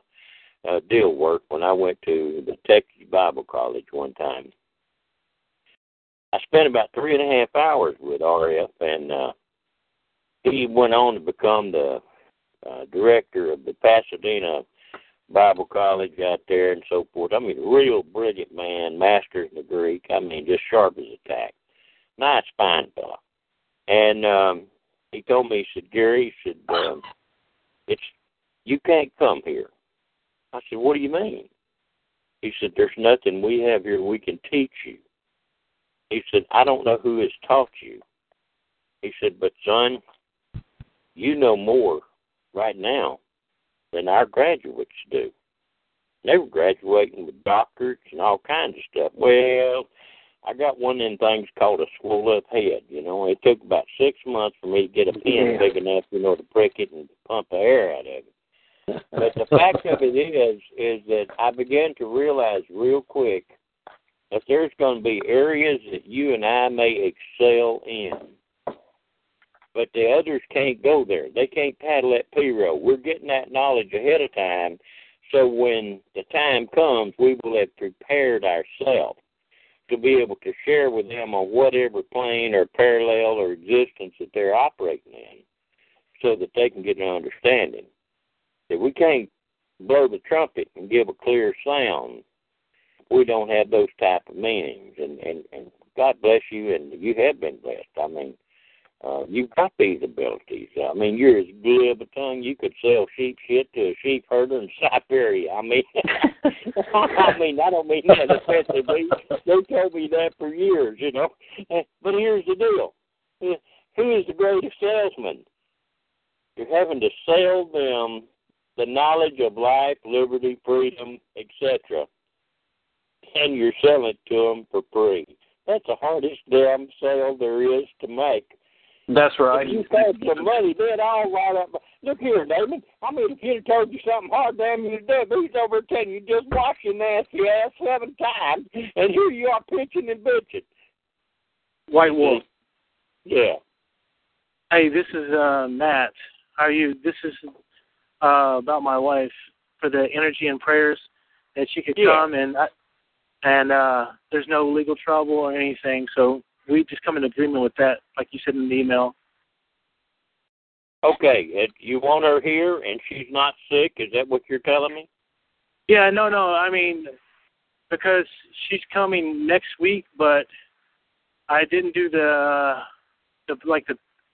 paperwork or the petition till I've seen some things where it's okay, but just to come in agreement that the divine law will be manifested in the proper way. Okay, I'll tell you what. You put your thought of your wife and yourself and the knowledge of the Jubilee claim. Go back and listen. There's about 5 tapes here. MJ is kind of like I was. We can get a little bit wordy, you know, kind of blowhardy, so forth and so on, but we mean well. We're just trying to give you all the dots and of the I's and the crossing of the T's so you get a handle. And sometimes if you're not seeing everybody or touching them firsthand, you kind of have to put a lot of stuff out there. And so And he and me endeavored to butter the bread, so to speak, so that if you like bread and butter, you get a nice slice of it and it's tasty. But you put your mind on you, your wife, seeing her here, everything fine. And those of you on the call that would visualize Matt and his wife here in the States, everything fine, and we'll run energy on them so that all of these things come together and he can get the understanding of the Jubilee to make his claim, as we hope all the rest of you will be able to do as well. One, Shakya Lamatuite, Shukona Watawea Lahamahim, Sure. All right, man, it should begin to get warm around you now. Sure, why? Hey.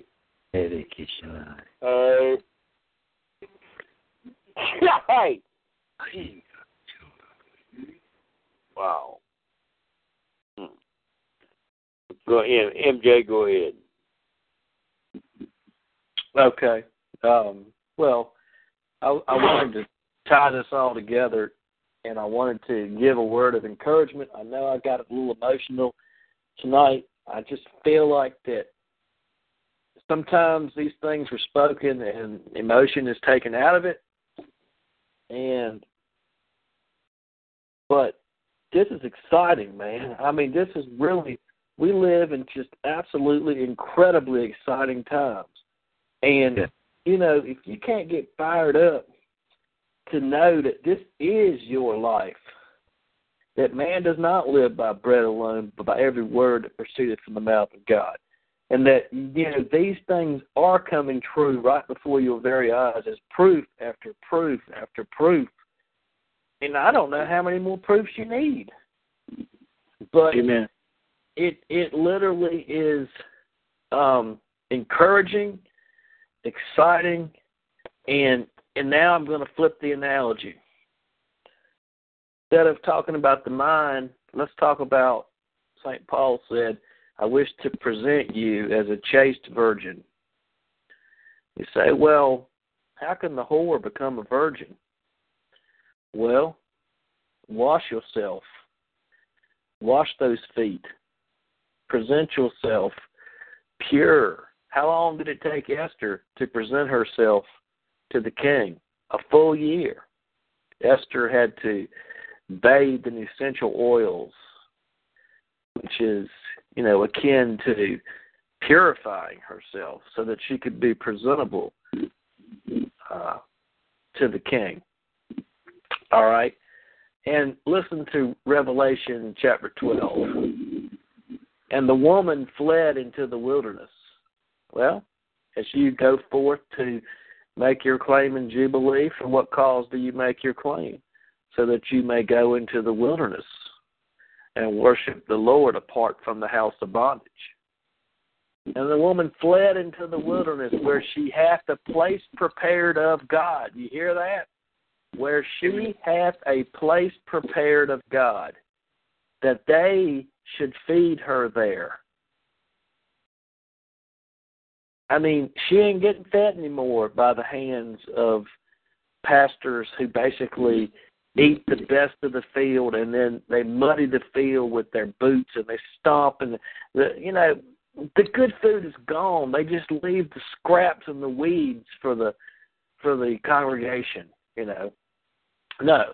This woman goes into the wilderness where she hath a place prepared of God, that they should feed her there 1,260 days, 1,260.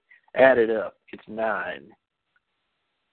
144,000. Added up, it's 9.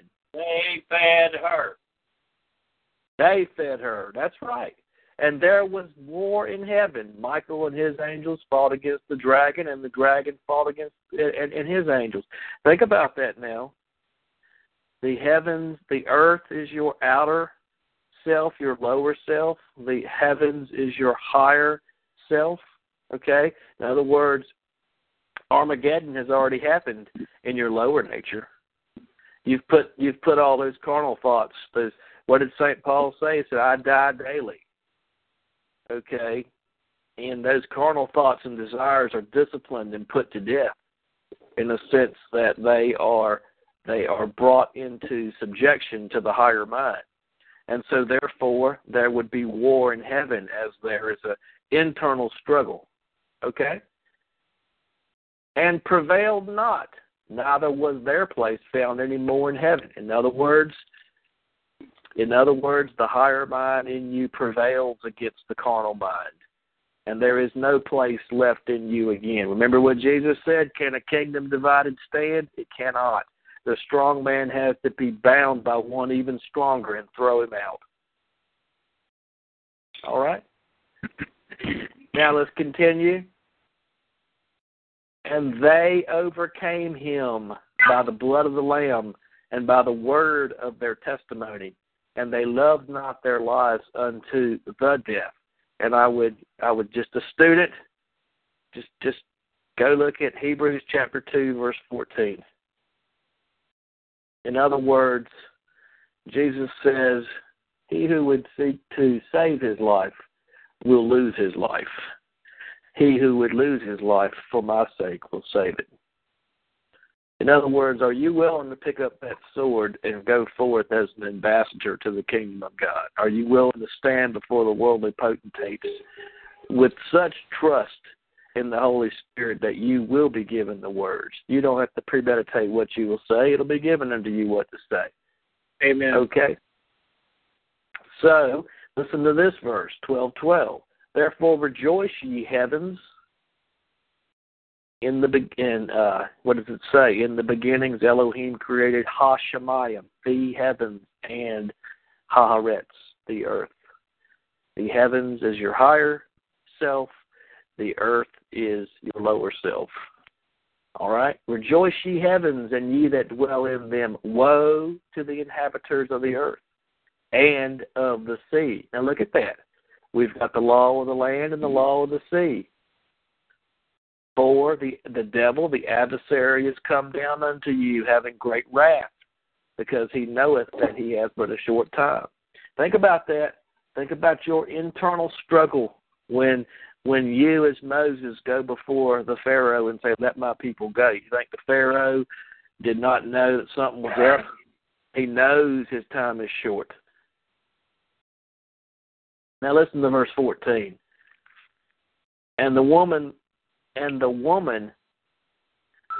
was given 2 wings of a great eagle, that she might fly into the wilderness, into her place, where she is nourished for a time and times and half a times from the face of the serpent. Now, the serpent is our carnal nature.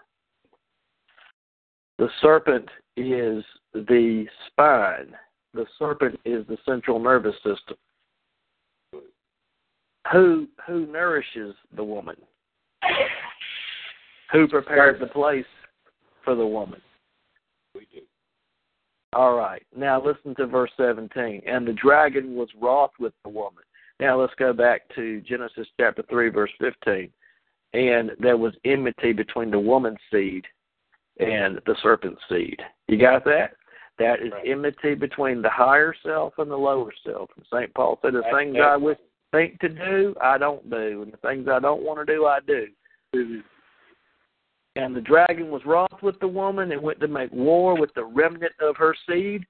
And what does the remnant of her seed do? Which keep the commandments of God, the law of God, and have the testimony of Jesus Christ. Now, the testimony of Jesus Christ is a defined, that term is defined. Let me look it up and I'll explain that exactly what I mean. The testimony of Jesus Christ is a defined term, and we can find it. Let's see if I can find it here. Well, you look for it, and I'll just quote this here. You go ahead and look for it, and I'll paddle a boat for you. If you folks will look up a man named Pausanias, Pausianus, he is a historian about 318 current era. or era. And he's also quoted by A.W. Robinson's War Studies, 1938, Volume 6, Lexington, Kentucky. It's a Baptist seminary.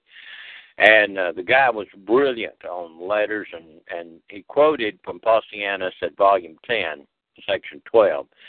And he said, Zeus, Pater, Victorious, Sol Invictus, the invincible son. What he was saying is, Zeus, Jesus, Pater is the Father victorious, because Jesus and Zeus is implying an enlightened state of mind. And further he goes on calling it Jupiter, because it's the largest planet. So it's the most evolved aspect, let's say, in what we would call the solar system. Further, Sol Invictus. Sol is the sun. Invictus meaning it's invincible. No life would prevail here if it were not for the sun. And so as you begin to look at this, he's telling you that this great invincible mind, this enlightened, illuminated mind, if we don't have that Jesus, that teacher, we will not be able to open and exalt the anointed Christos state, because we will not know how to activate it. MJ, you probably got it by now. Go ahead. Okay, so I'm going to read 4 verses, and then I'm going to go to the epistles of John, and then I'm going to wrap up. Okay, Revelation 19:7. Let us be glad and rejoice and give honor to him, for the marriage of the Lamb is come, and his wife hath made herself ready. All right, you got that? Present yourself as a chaste virgin. In other words, you have made yourself ready. You have trusted the word. So remember, he gave it, John 3:16. He gave his only begotten Son. That whosoever believeth, don't be fooled by the word believe. The word is, and go check me out, it means to entrust or place your trust. And if you have placed your trust in the word, then you will do the things of the word. And the word says, why call me Lord, and you don't do what I tell you to do. And to her, the woman who had made herself ready, was granted that she should be arrayed in fine linen, clean and white. For the fine linen is the righteousness of saints. Okay, this woman is a church. The woman is the body ecclesia, which keeps the testimony of Jesus Christ. So let's get to it. What is the testimony of Jesus Christ? Okay, so again, and he said unto me, right blessed are they which are called to the marriage supper of the Lamb. And he saith unto me, these are the true sayings of God. And I fell at his feet to worship him. And he said unto me, see thou do it not. In other words, don't worship the men and the women who bring you this message. They are just messengers. You cannot elevate the messenger in your mind above yourself. See thou do it not. I am thy fellow servant and of thy brethren that have the testimony of Jesus. Worship God, for the testimony of Jesus is the spirit of prophecy. You got that? They got the testimony of Jesus in their mouth, and the testimony of Jesus is the spirit of prophecy. All right? And now we'll go to the epistles of John, and we're going to read about this anointing. If I can find it. All right. Geez. Okay, here it is. 1 John is the epistles of John, 1 John chapter 2, verse 27. He says, but these things have I written unto you concerning them that seduce you. But the anointing which ye have received of him abideth in you, and ye need not that any man teach you.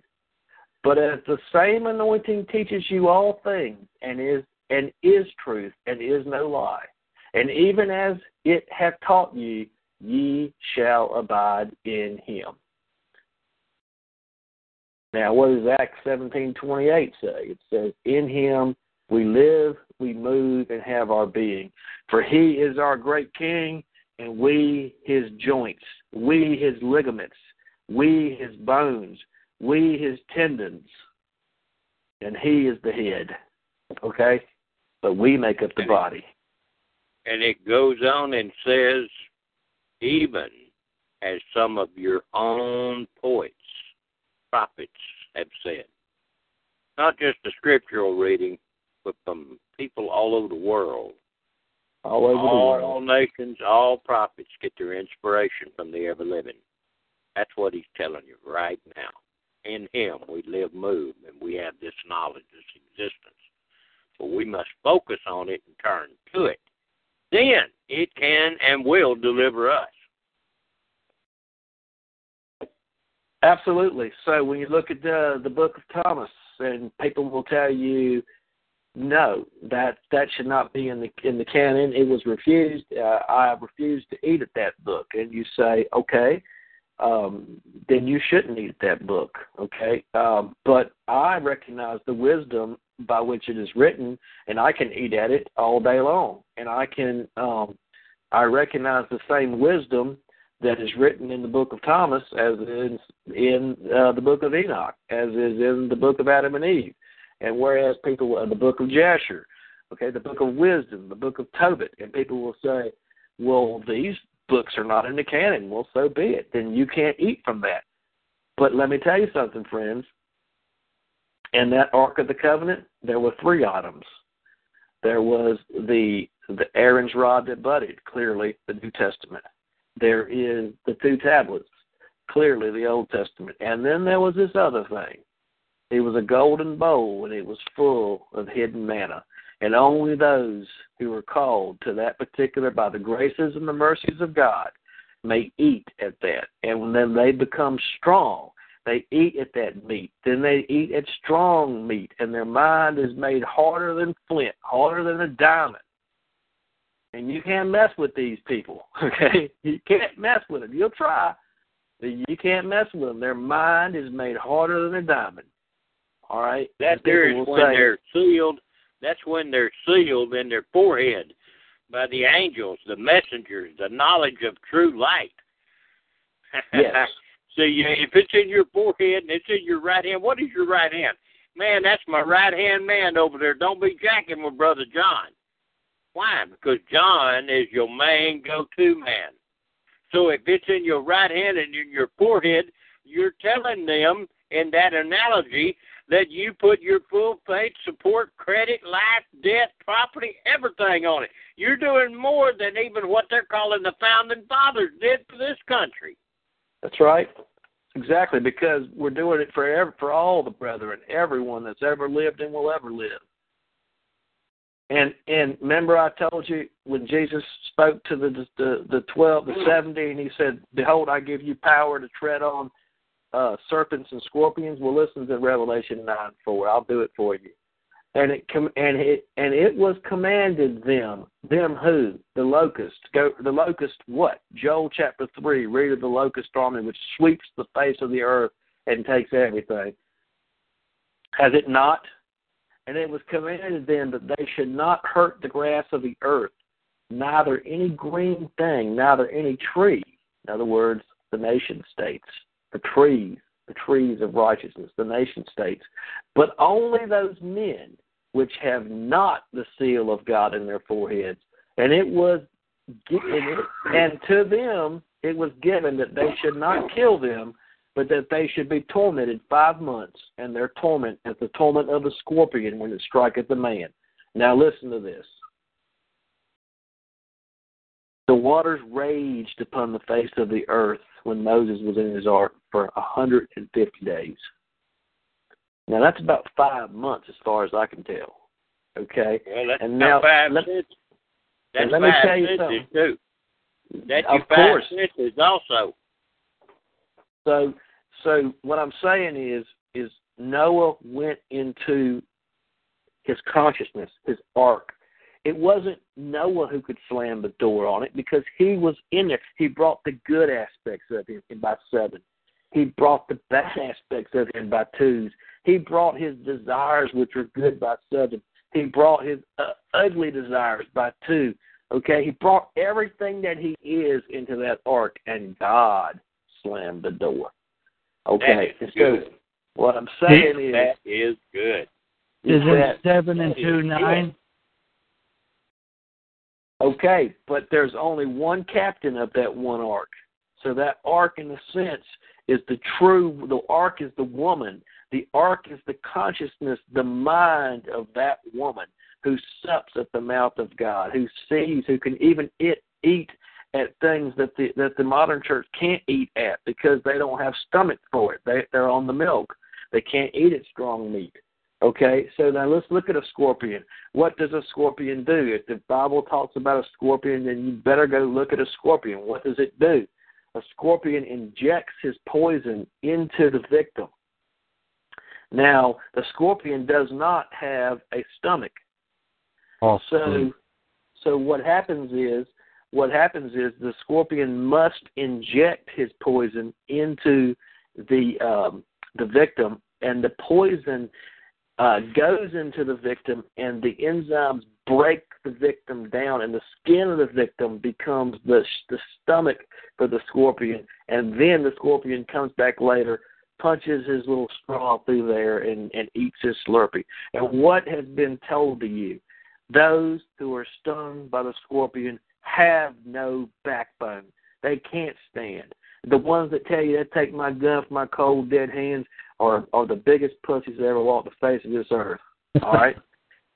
All right? The man that says nothing but sits in the corner quiet is the man you want to roll with. All right? All right?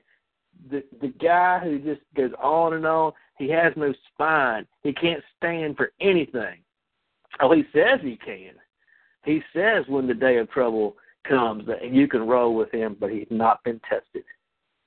And I'll tell you something right now, from being in the military, you do not go into combat with an untested man. That's correct. Okay. MJ, we got one question that just come up. We got a new shovel in here, steam shovel. Please explain or talk about the Jubilee that is supposed to be happening now, and how do we register for the release, being debtors and recognized as creditor in Western astrology? Simply make the claim and send it to the Pope. Number 9 says, steam shovel, you've got about 5 tapes going backwards that will explain to you the reasons why. And you have to have that kind of a knowledge, because if they challenge you, you're going to have to be able to stand and give a defense, an answer. And he has explained it. MJ has done a brilliant job over this time to explain it so that hopefully everybody can get a handle on it. Now, if he wants to elaborate again on this basis, your question, that's fine. But I would like to also tell y'all this. MJ and them are really doing a lot of things, evidently, like we're doing down here. He hasn't had to have a physical job, and yet the guy's a trained engineer. I mean, he's got, you can listen to him, you can tell he's got smarts to spare, so to speak. But the fact of it is that he's talking with people in his area, and they have come up with a way to buy grain and different things at a good rate and so forth and so on. And he's got water machines and filters and things like that. Some of you that I'm sure he'd be glad to type his number in there, and then I'll copy the chat to the best of my ability and send it to all of you that's on the call, plus 174 total. But you might need to have somebody that you know that's in a lifeline where you can pick up materials from. And that's basically, what we've been doing, trying to set up and so forth here. But the Jubilee claim, I'm throwing it back to MJ. He's done such a brilliant job. There's no sense of me muddying no water, because the guy knows what he's talking about. And he's been excellent in his delivery, and is endeavoring to take and reach us all, from country bumpkin to intellectual Harvard grad, as the man said. So, MJ, reach, and it's your dime, twist the dog's tail. Okay, I'll just say this, that I want to just say one thing, that I had a conversation with 2 lawyers, actually, last week, and 10 years ago, you'd have said to me, well, you need to get a lawyer. I would have just said to you, gross, man. I don't want to. Why would I don't want to do that? When you understand access to the law, you know, I have no problem at all. I can wield the sword, and I literally was speaking to two last week, and they both testified to me without guile or deceit. They said, you know more law than we are taught at the university. She said, we typically learn this stuff on the job. She says, but I'm telling you, what you've just told us today is more law of how this stuff actually works than we ever got in a law degree. So don't think just because the guy standing in front of you's got an old pair of ratty blue jeans and a T-shirt that he's not the wisest one in the room. Be careful how we judge people. All right, the one who's wearing the three-piece suit may have the fancy office and everything, but the smartest one in the room may be wearing some blue jean shorts and a white T-shirt. All right, so what I'm saying to you is study to show thyself approved unto God. Okay? All right? We study to show ourselves approved unto God. A workman that needeth not be ashamed, rightly dividing the word of truth. And what is the word? In the beginning was the Word, and the Word was with God, and the Word was God. And if you think for 1 second that the world around you is not moving according to this Word, think again. Okay? And let me tell you something.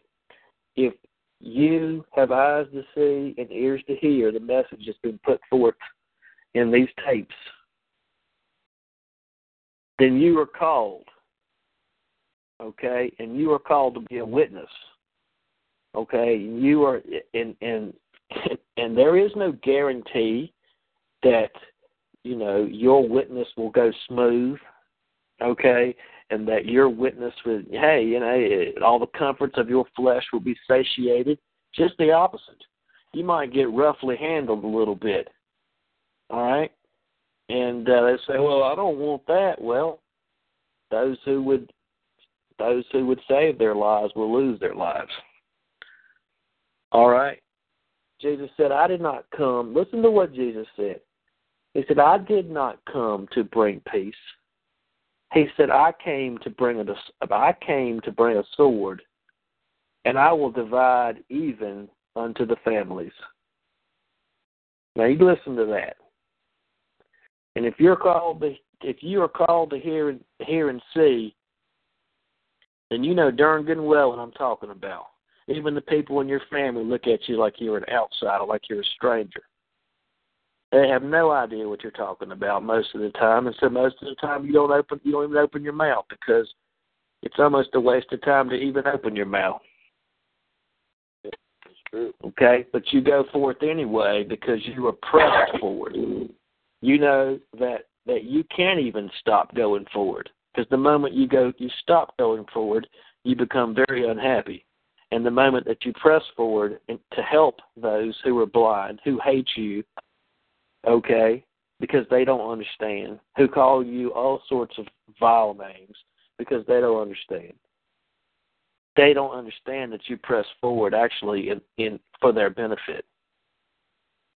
But they see you as Gnostic. They see you as evil. They see you as being legalistic. And unfortunately, these are blind fools. And what does the scripture say? The blind lead the blind, and they both end up in the ditch. So what are you? Are you the leader? Are you the one that God has chosen such that 7 women will grab a hold of the hem, the blue at the edge of the garment? Will you be the one to lead them out of the house of bondage? And maybe you are.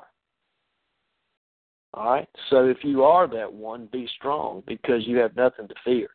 Because he says 10,000 will fall on your right and 1,000 on your left, but it shall not come nigh to your door. Because your door is sealed. Your door, the lintel over your door is sealed in the name Yahweh. All right, because you trust. You just don't believe there's a God. What kind of horse shit is that? If you believed there was a God, you'd get to worshiping him. No, you don't believe it. Come on, man. If you really trust and believe and know, then you would obey. All right? So let's quit playing games. Like Jimmy said, let's quit talking falsehood now. The hour's getting late. All along the watchtower, two riders were approaching. You see them, the Old and New Testament? And the wind began to howl. Got spirit, man. In those days I will pour out my spirit upon all flesh, and your sons and your daughters will prophesy. You hearing the prophesying? I mean, I can feel it on my neck right now. You hearing the prophesying? I mean, look out there on your YouTube, man. The sons and daughters are prophesying, man. How many more proofs you need? That has a double meaning. That word prophesy has a double meaning, folks. It means one, either to foretell what the future is, or it means to foretell. And you're hearing one telling and foretelling, expounding upon the secrets that are hidden in these documents, so that you can understand and you can feel the life essence in you. I know you can. I feel it too. It's everywhere. But you have to feel after it. And it's always going to feel back, because it's always been waiting for you to. I used to sing an old song that said, I'm standing, I'm waiting at the door. Well, till we're willing for that door to be opened. We may be jarred a time or two, but we have to make the choice. That's what the Jubilee claim is all about. Are you going to back your ass up and get your ear punched by the awl? And in case you're wondering, that's where men learned to wear earrings. Didn't have nothing to do with women. Women was a mark of beauty, and yet they were considered property in a sense. But the man, when he had that earring, God damn it, he said he was a perpetual slave forever. Mm-hmm. So think about what you're saying and doing. Our words, our actions, they mean something. This old crap about what these preachers teach down at the damn local, bring it all down so I can get all I can, and then I'm on a can all I get. You need to wake up. I mean, these people are selling you a bill of damn goods, and you're not even getting no groceries to put in the wagon. Now listen to this. When the Lord told Hosea to go forth and marry this whore, she bore a son, and he said, call his name Jezreel. Now that word Jezreel has a double meaning.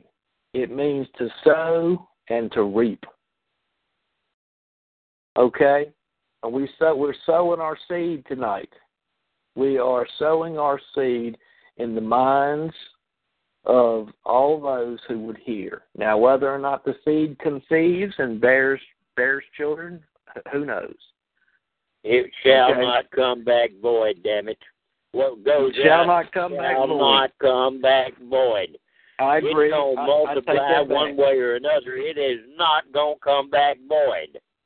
I agree. I misspoke. We are sowing our seed. We are Jezreel. We are sowing our seed, and our seed shall be reaped.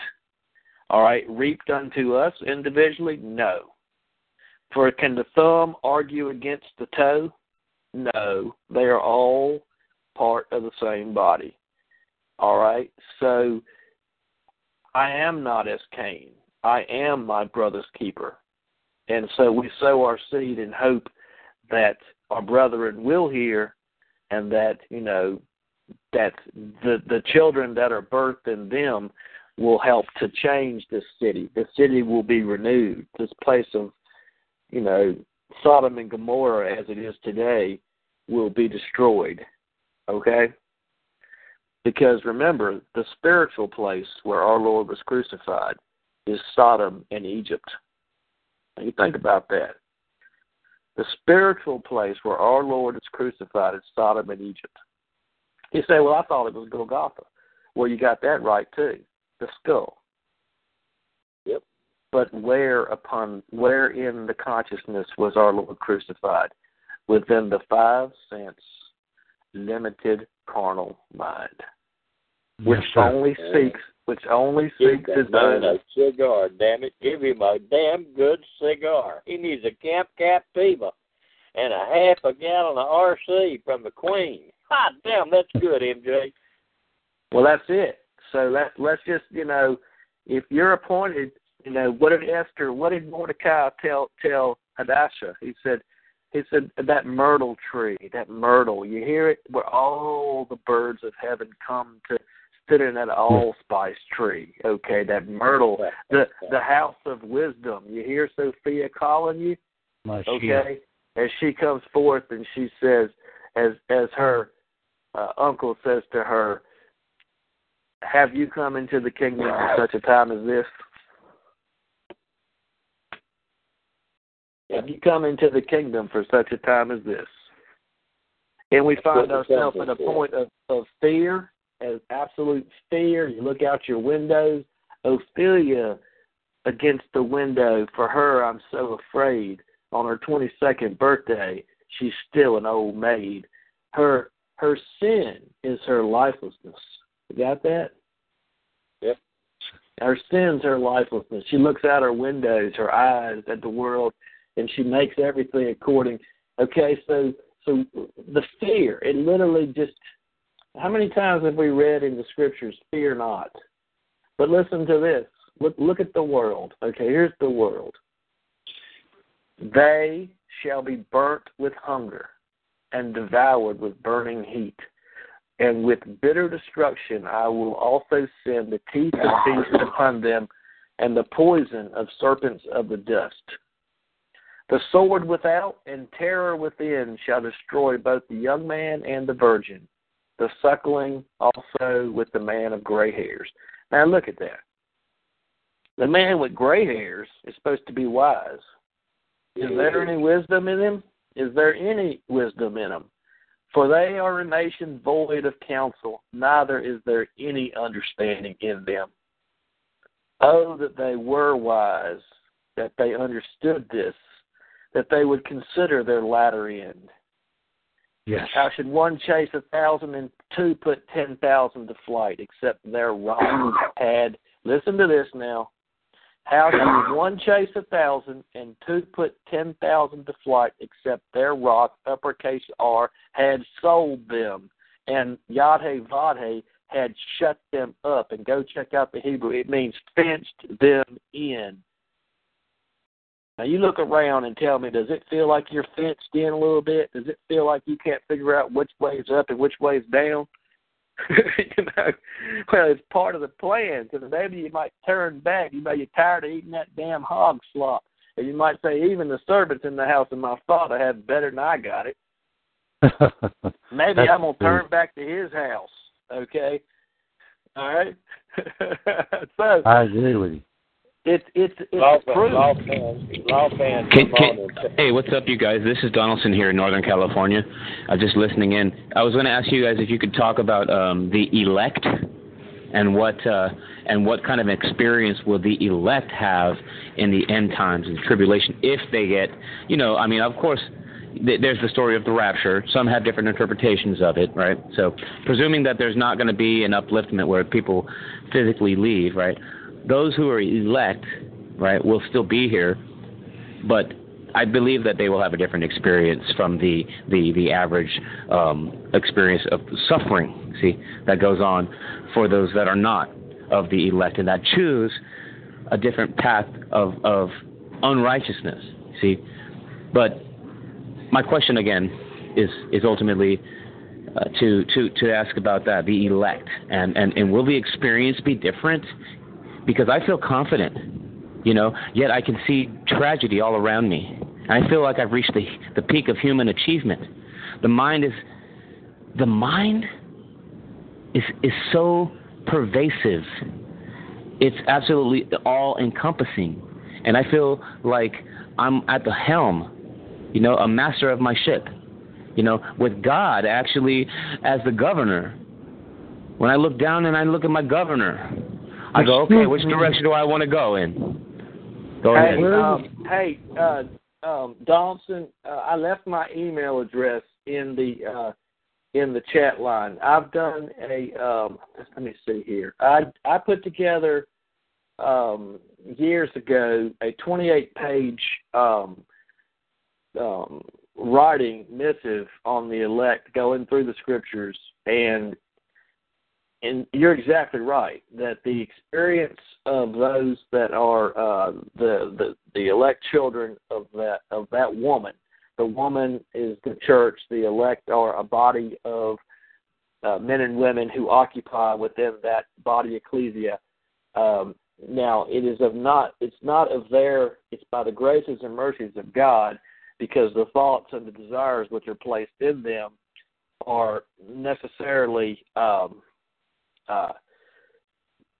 just put it to you like this. There is the woman that is being prepared to be a bride, and there already is a married lady.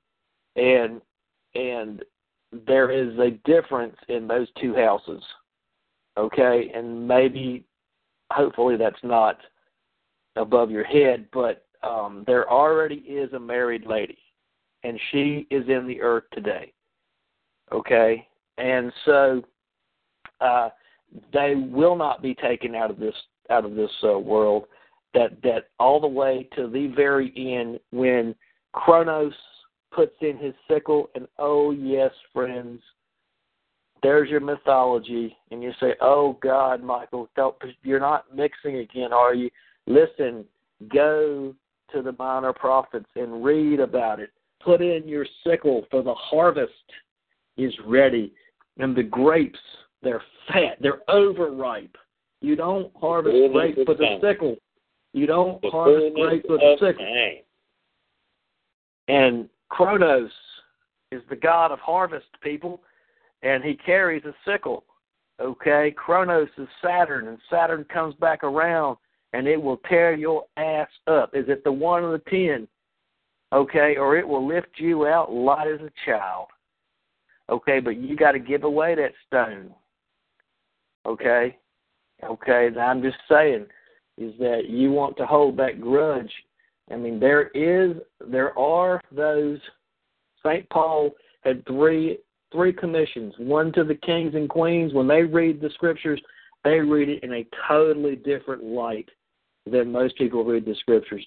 And until you have that princely mind placed in you, and you start to see that Adam is not necessarily a man, but Adam is a state, and Eve is the church.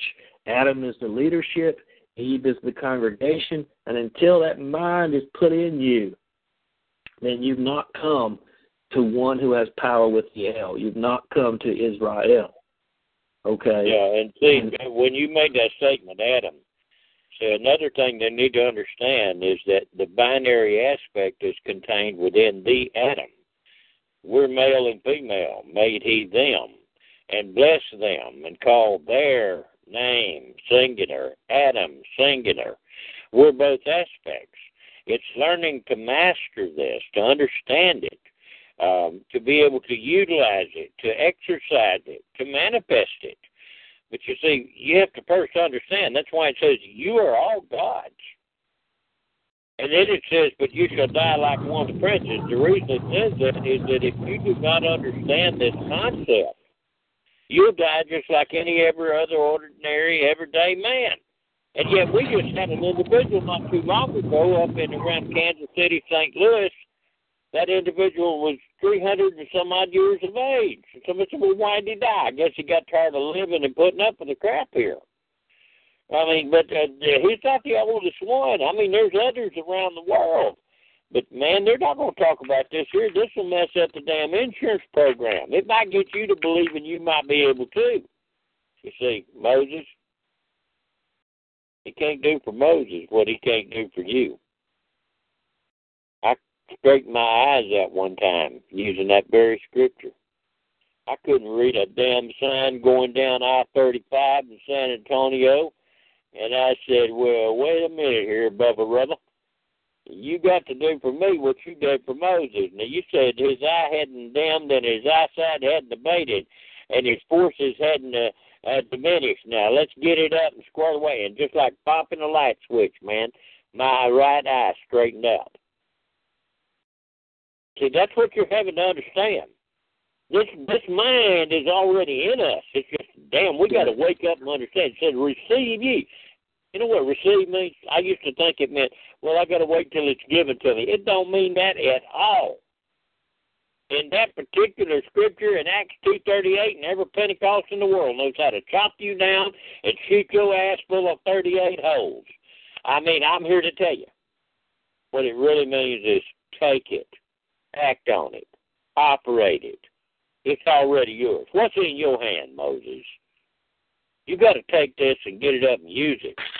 Every time you and I talk about this, every time we act on this, don't you understand we are setting our brethren free worldwide? We're the fire that's in the earth. We're the so what you're saying, that adds the savor. With an interjection, I just would like to add that what it sounds like you're saying is that the elect, right, are not a body of individuals that are chosen, right, but instead are a body of individuals who have made the decision to operate from a righteous perspective. Well, hold on a minute, Donald. Hold on a second here. Let me just hold on 1 second here. Okay, by the mercies and the graces of Yahweh, or I'll say El Elyon, by the mercies and graces of the All, we have the thought that we should discipline our 5 sense limited mind. Okay, because listen to Jeremiah 1:7. But the Lord said unto me, say not that I am a child, for thou shalt go to all that I shall send thee, and whatsoever I command thee, thou shalt speak. In other words, Jesus says, of myself I may do nothing, but the Spirit which works through me. In other words, he's not clinging to his own. He's not clinging to his own ideas and his own. He eats the Passover meal fully clothed with his shoes on as a symbol to those who might look on, that when the instruction comes from the Lord, I'm gone. And I'm not going to... Wait a minute. It further states there, say not, I am a child. Say, I'm a man. He's telling you got to quit confessing the weakest, limited aspect and idea and get your ass on up there to the Godhood state where you're Israel, one that has the power of a God. Now, if you want to keep confessing that you Jacob down there trying to change, then you ain't never going to get nowhere. You got to get your butt over here to Israel, one that has the power of a God. Now, go ahead, MJ. Okay, let's. I'm gonna rock it here. We're going to spend. I'm gonna spend a little time here. I won't keep us too long, but I'm gonna go through it. Jeremiah 1:8. Be not afraid of their faces, for I am with thee to deliver thee, saith the Lord. In other words, you're now under the administration of the Holy Spirit, and those who are under the administration of the Holy Spirit are trustees, husbandmen unto the kingdom of God, and they will serve the orders of the Holy Spirit when they come forth. And if they conflict with the worldly orders, too bad. They're going to serve the orders. They are trustees unto the Most High and serving their king. Okay? Now, then the Lord put forth his hand and touched my mouth. And the Lord said unto me, behold, I have put my words in thy mouth. Don't you worry about what you're going to say when they deliver you up to their councils and all. Don't you worry about that at all. See, I have this day set thee over the nations. Let me read that again. See, I have this day set thee over the nations and over the kingdoms, to root out and to pull down and to destroy and to throw down, to build and to plant. In other words, whatever it is that the Lord needs done, you're going to do it. If you are called to that estate, then you're going to do it.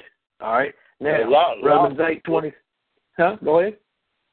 lawman just confirmed and affirmed what you're saying. He said, I become a Israelite. Hot damn, that's exactly what we want them to hear and say.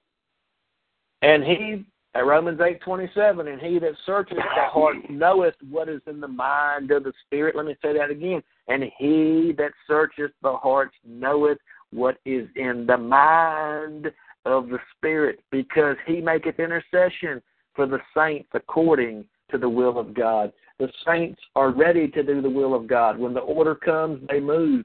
And we know that all things work together for good to them that love God, to them who are called according to his purpose. In other words, they are trustees undertaking in the kingdom. Okay? You look at the kingdoms of man, they are a perfect image of the government of God. The trustees which undertake in the kingdom of man hold the trust of that kingdom for the public good. Okay? Now, I know there's carnality involved, but it is a mirror. Okay? For him he did foreknow. For Romans 8:29, for whom he did foreknow, he also did predestinate to be conformed to the image of his Son. The image of Elohim is the spiritual man. The likeness of Elohim is the celestial man. Okay? Now, that he might be the firstborn among many brethren. He might be the firstborn among many brethren. There's many brethren. Okay? So, we continue on. Okay? We're going to talk about the sons of Zadok. The sons of Zadok are the sons of righteousness. Now listen to it. But the priests, the Levites, the sons of Zadok, that kept the charge of my sanctuary. That, remember Hosea 4:6? Thou hast rejected knowledge, therefore thou shalt be no priest unto me, and I shall forget thee and thy children. Okay? Because thou hast forgotten not my law, I shall forget thee and thy children. But the sons of Zadok, the righteous, that kept the charge of my sanctuary, when the children of Israel went astray from me, they shall come near to me to minister unto me, and they shall stand before me to offer unto me the fat and the blood, saith Yahweh Elohim. These are your elect. These are the ones who keep the charge, who stay in the field, who will not leave the battleground. Are you the warrior priest? There's the book of Joshua there for a reason. Are you the special forces? Are you the 100 that going to be called to come forth, the 300, 3 troops of 100? 100 always for elect. Wherever you see the number 100 in the scriptures, it's for the elect. All right? And Gideon led his 3 groups of 100, and they kicked ass. All right? I'm just saying. All right? In other words, it wasn't by Gideon's strength, but he was willing because he got the order and he went, and they kicked ass. All right? And they who? The Zadok shall enter into my sanctuary, and they shall come near to my table to minister unto me, and they shall keep my charge. All right? The Zadok don't fuck around. All right? I'm sorry. The time for little, niceties and all are gone. All right?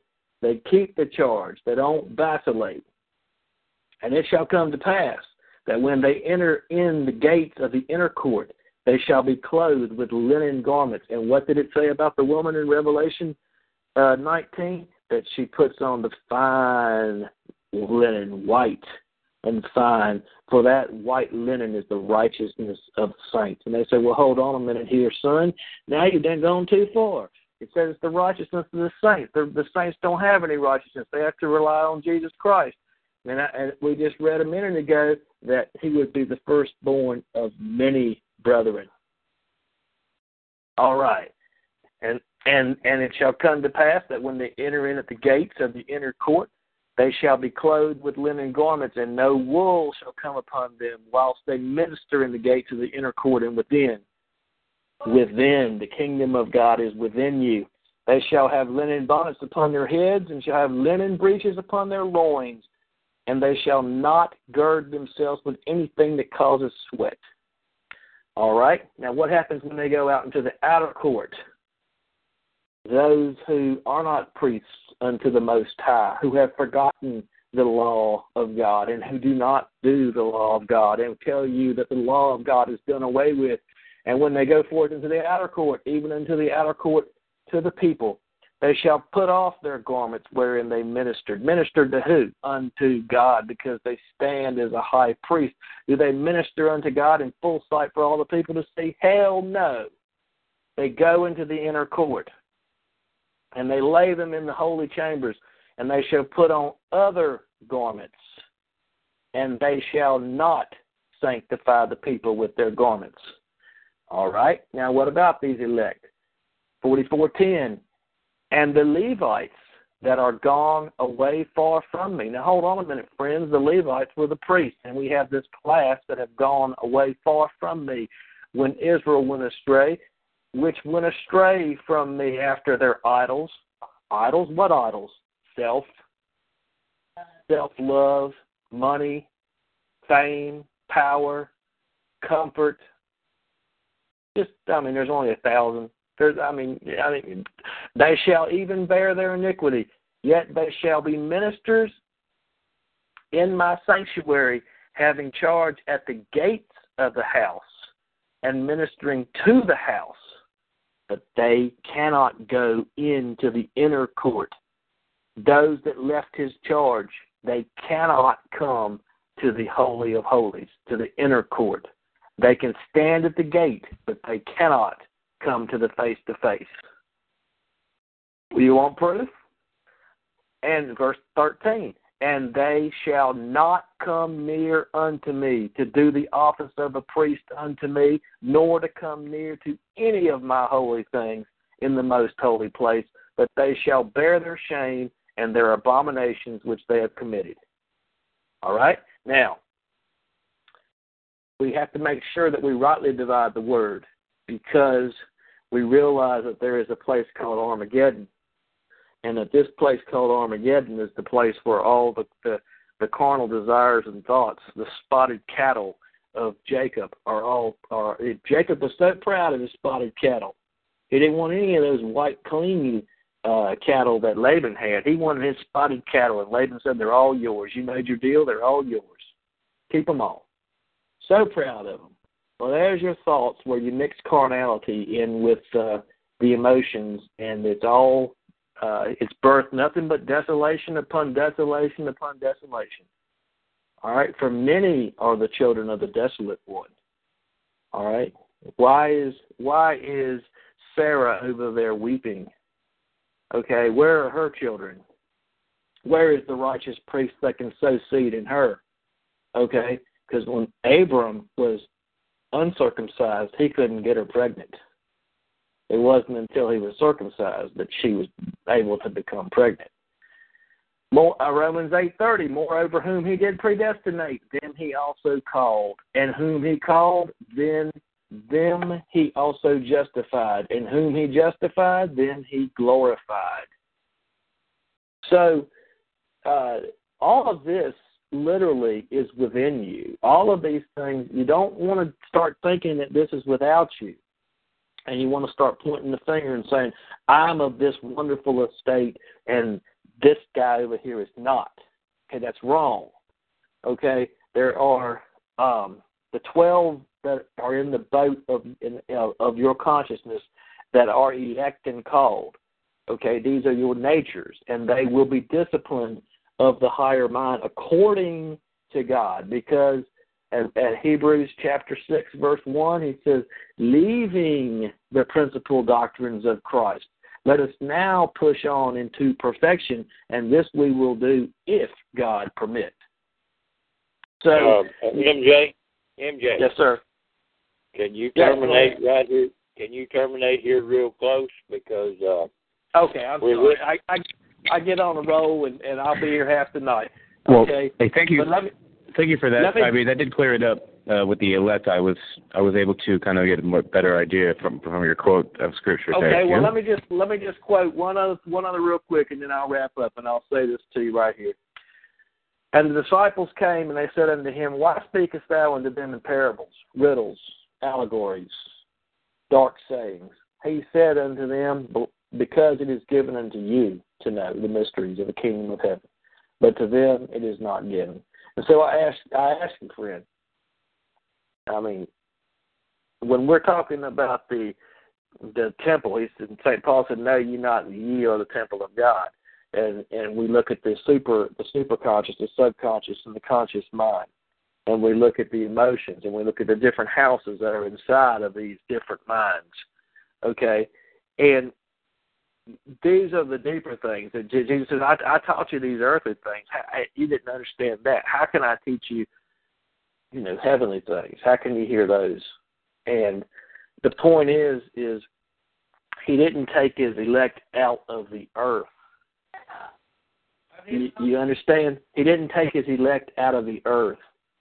So when you look at, in other words, there's remnants from, if you look at Adam as the most ancient church, Adam and Eve as the most ancient church, and the doctrines and the philosophies that have been handed down to the posterity, there's remnants of those doctrines and philosophies, remnants of understanding of perception that have been passed down even to this late time.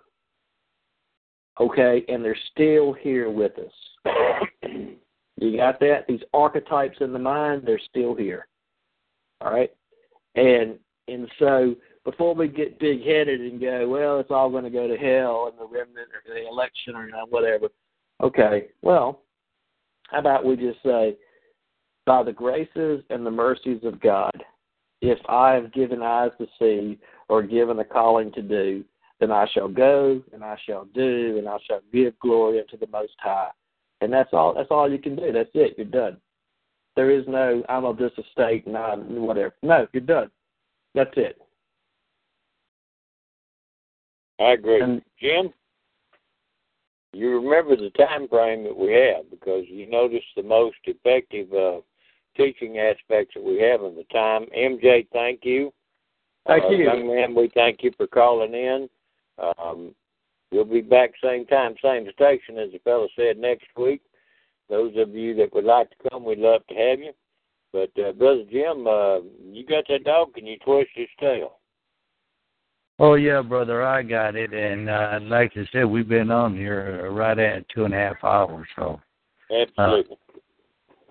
Yeah, and, I want to thank you, White Wolf, and you also, Michael Joseph, for bringing forth this knowledge that everybody's looking for and we all need. And I do appreciate y'all answering the questions and everything that the people are asking and typing in.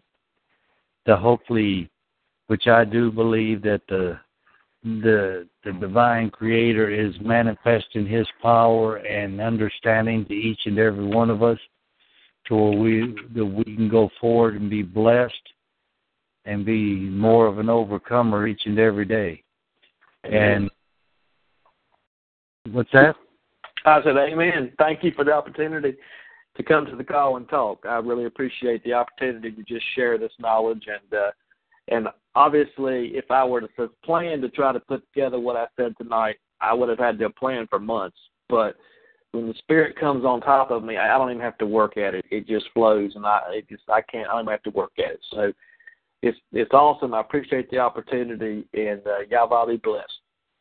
Yeah, y'all bless you, Michael Joseph, also. And thank you again. I mean, folks, after this, the call, when it uploads and everything, you can go back and listen to it or even download it for your archives if you want to. And that way you'll have it to where you can go over and listen to it, to where you can get a good understanding of what Michael Joseph and White Wolf are saying. That way we're not just hearers, but we're doers by applying the divine law. And with that, like I said, again, White Wolf, thank you so much, and you too, Michael Joseph, for bringing this forward. And with that, I'm going to end the call. I wish each and every one of you come back next week, same time, same place. The call starts roughly at 8 p.m. Eastern Standard Time. And those that you can, we'd love to have you come back. With that, thank you very much. Yeah. Shalom, prosper, be in perfect divine health. And with that, I'm going to end the call. Good night, everyone. Y'all be blessed.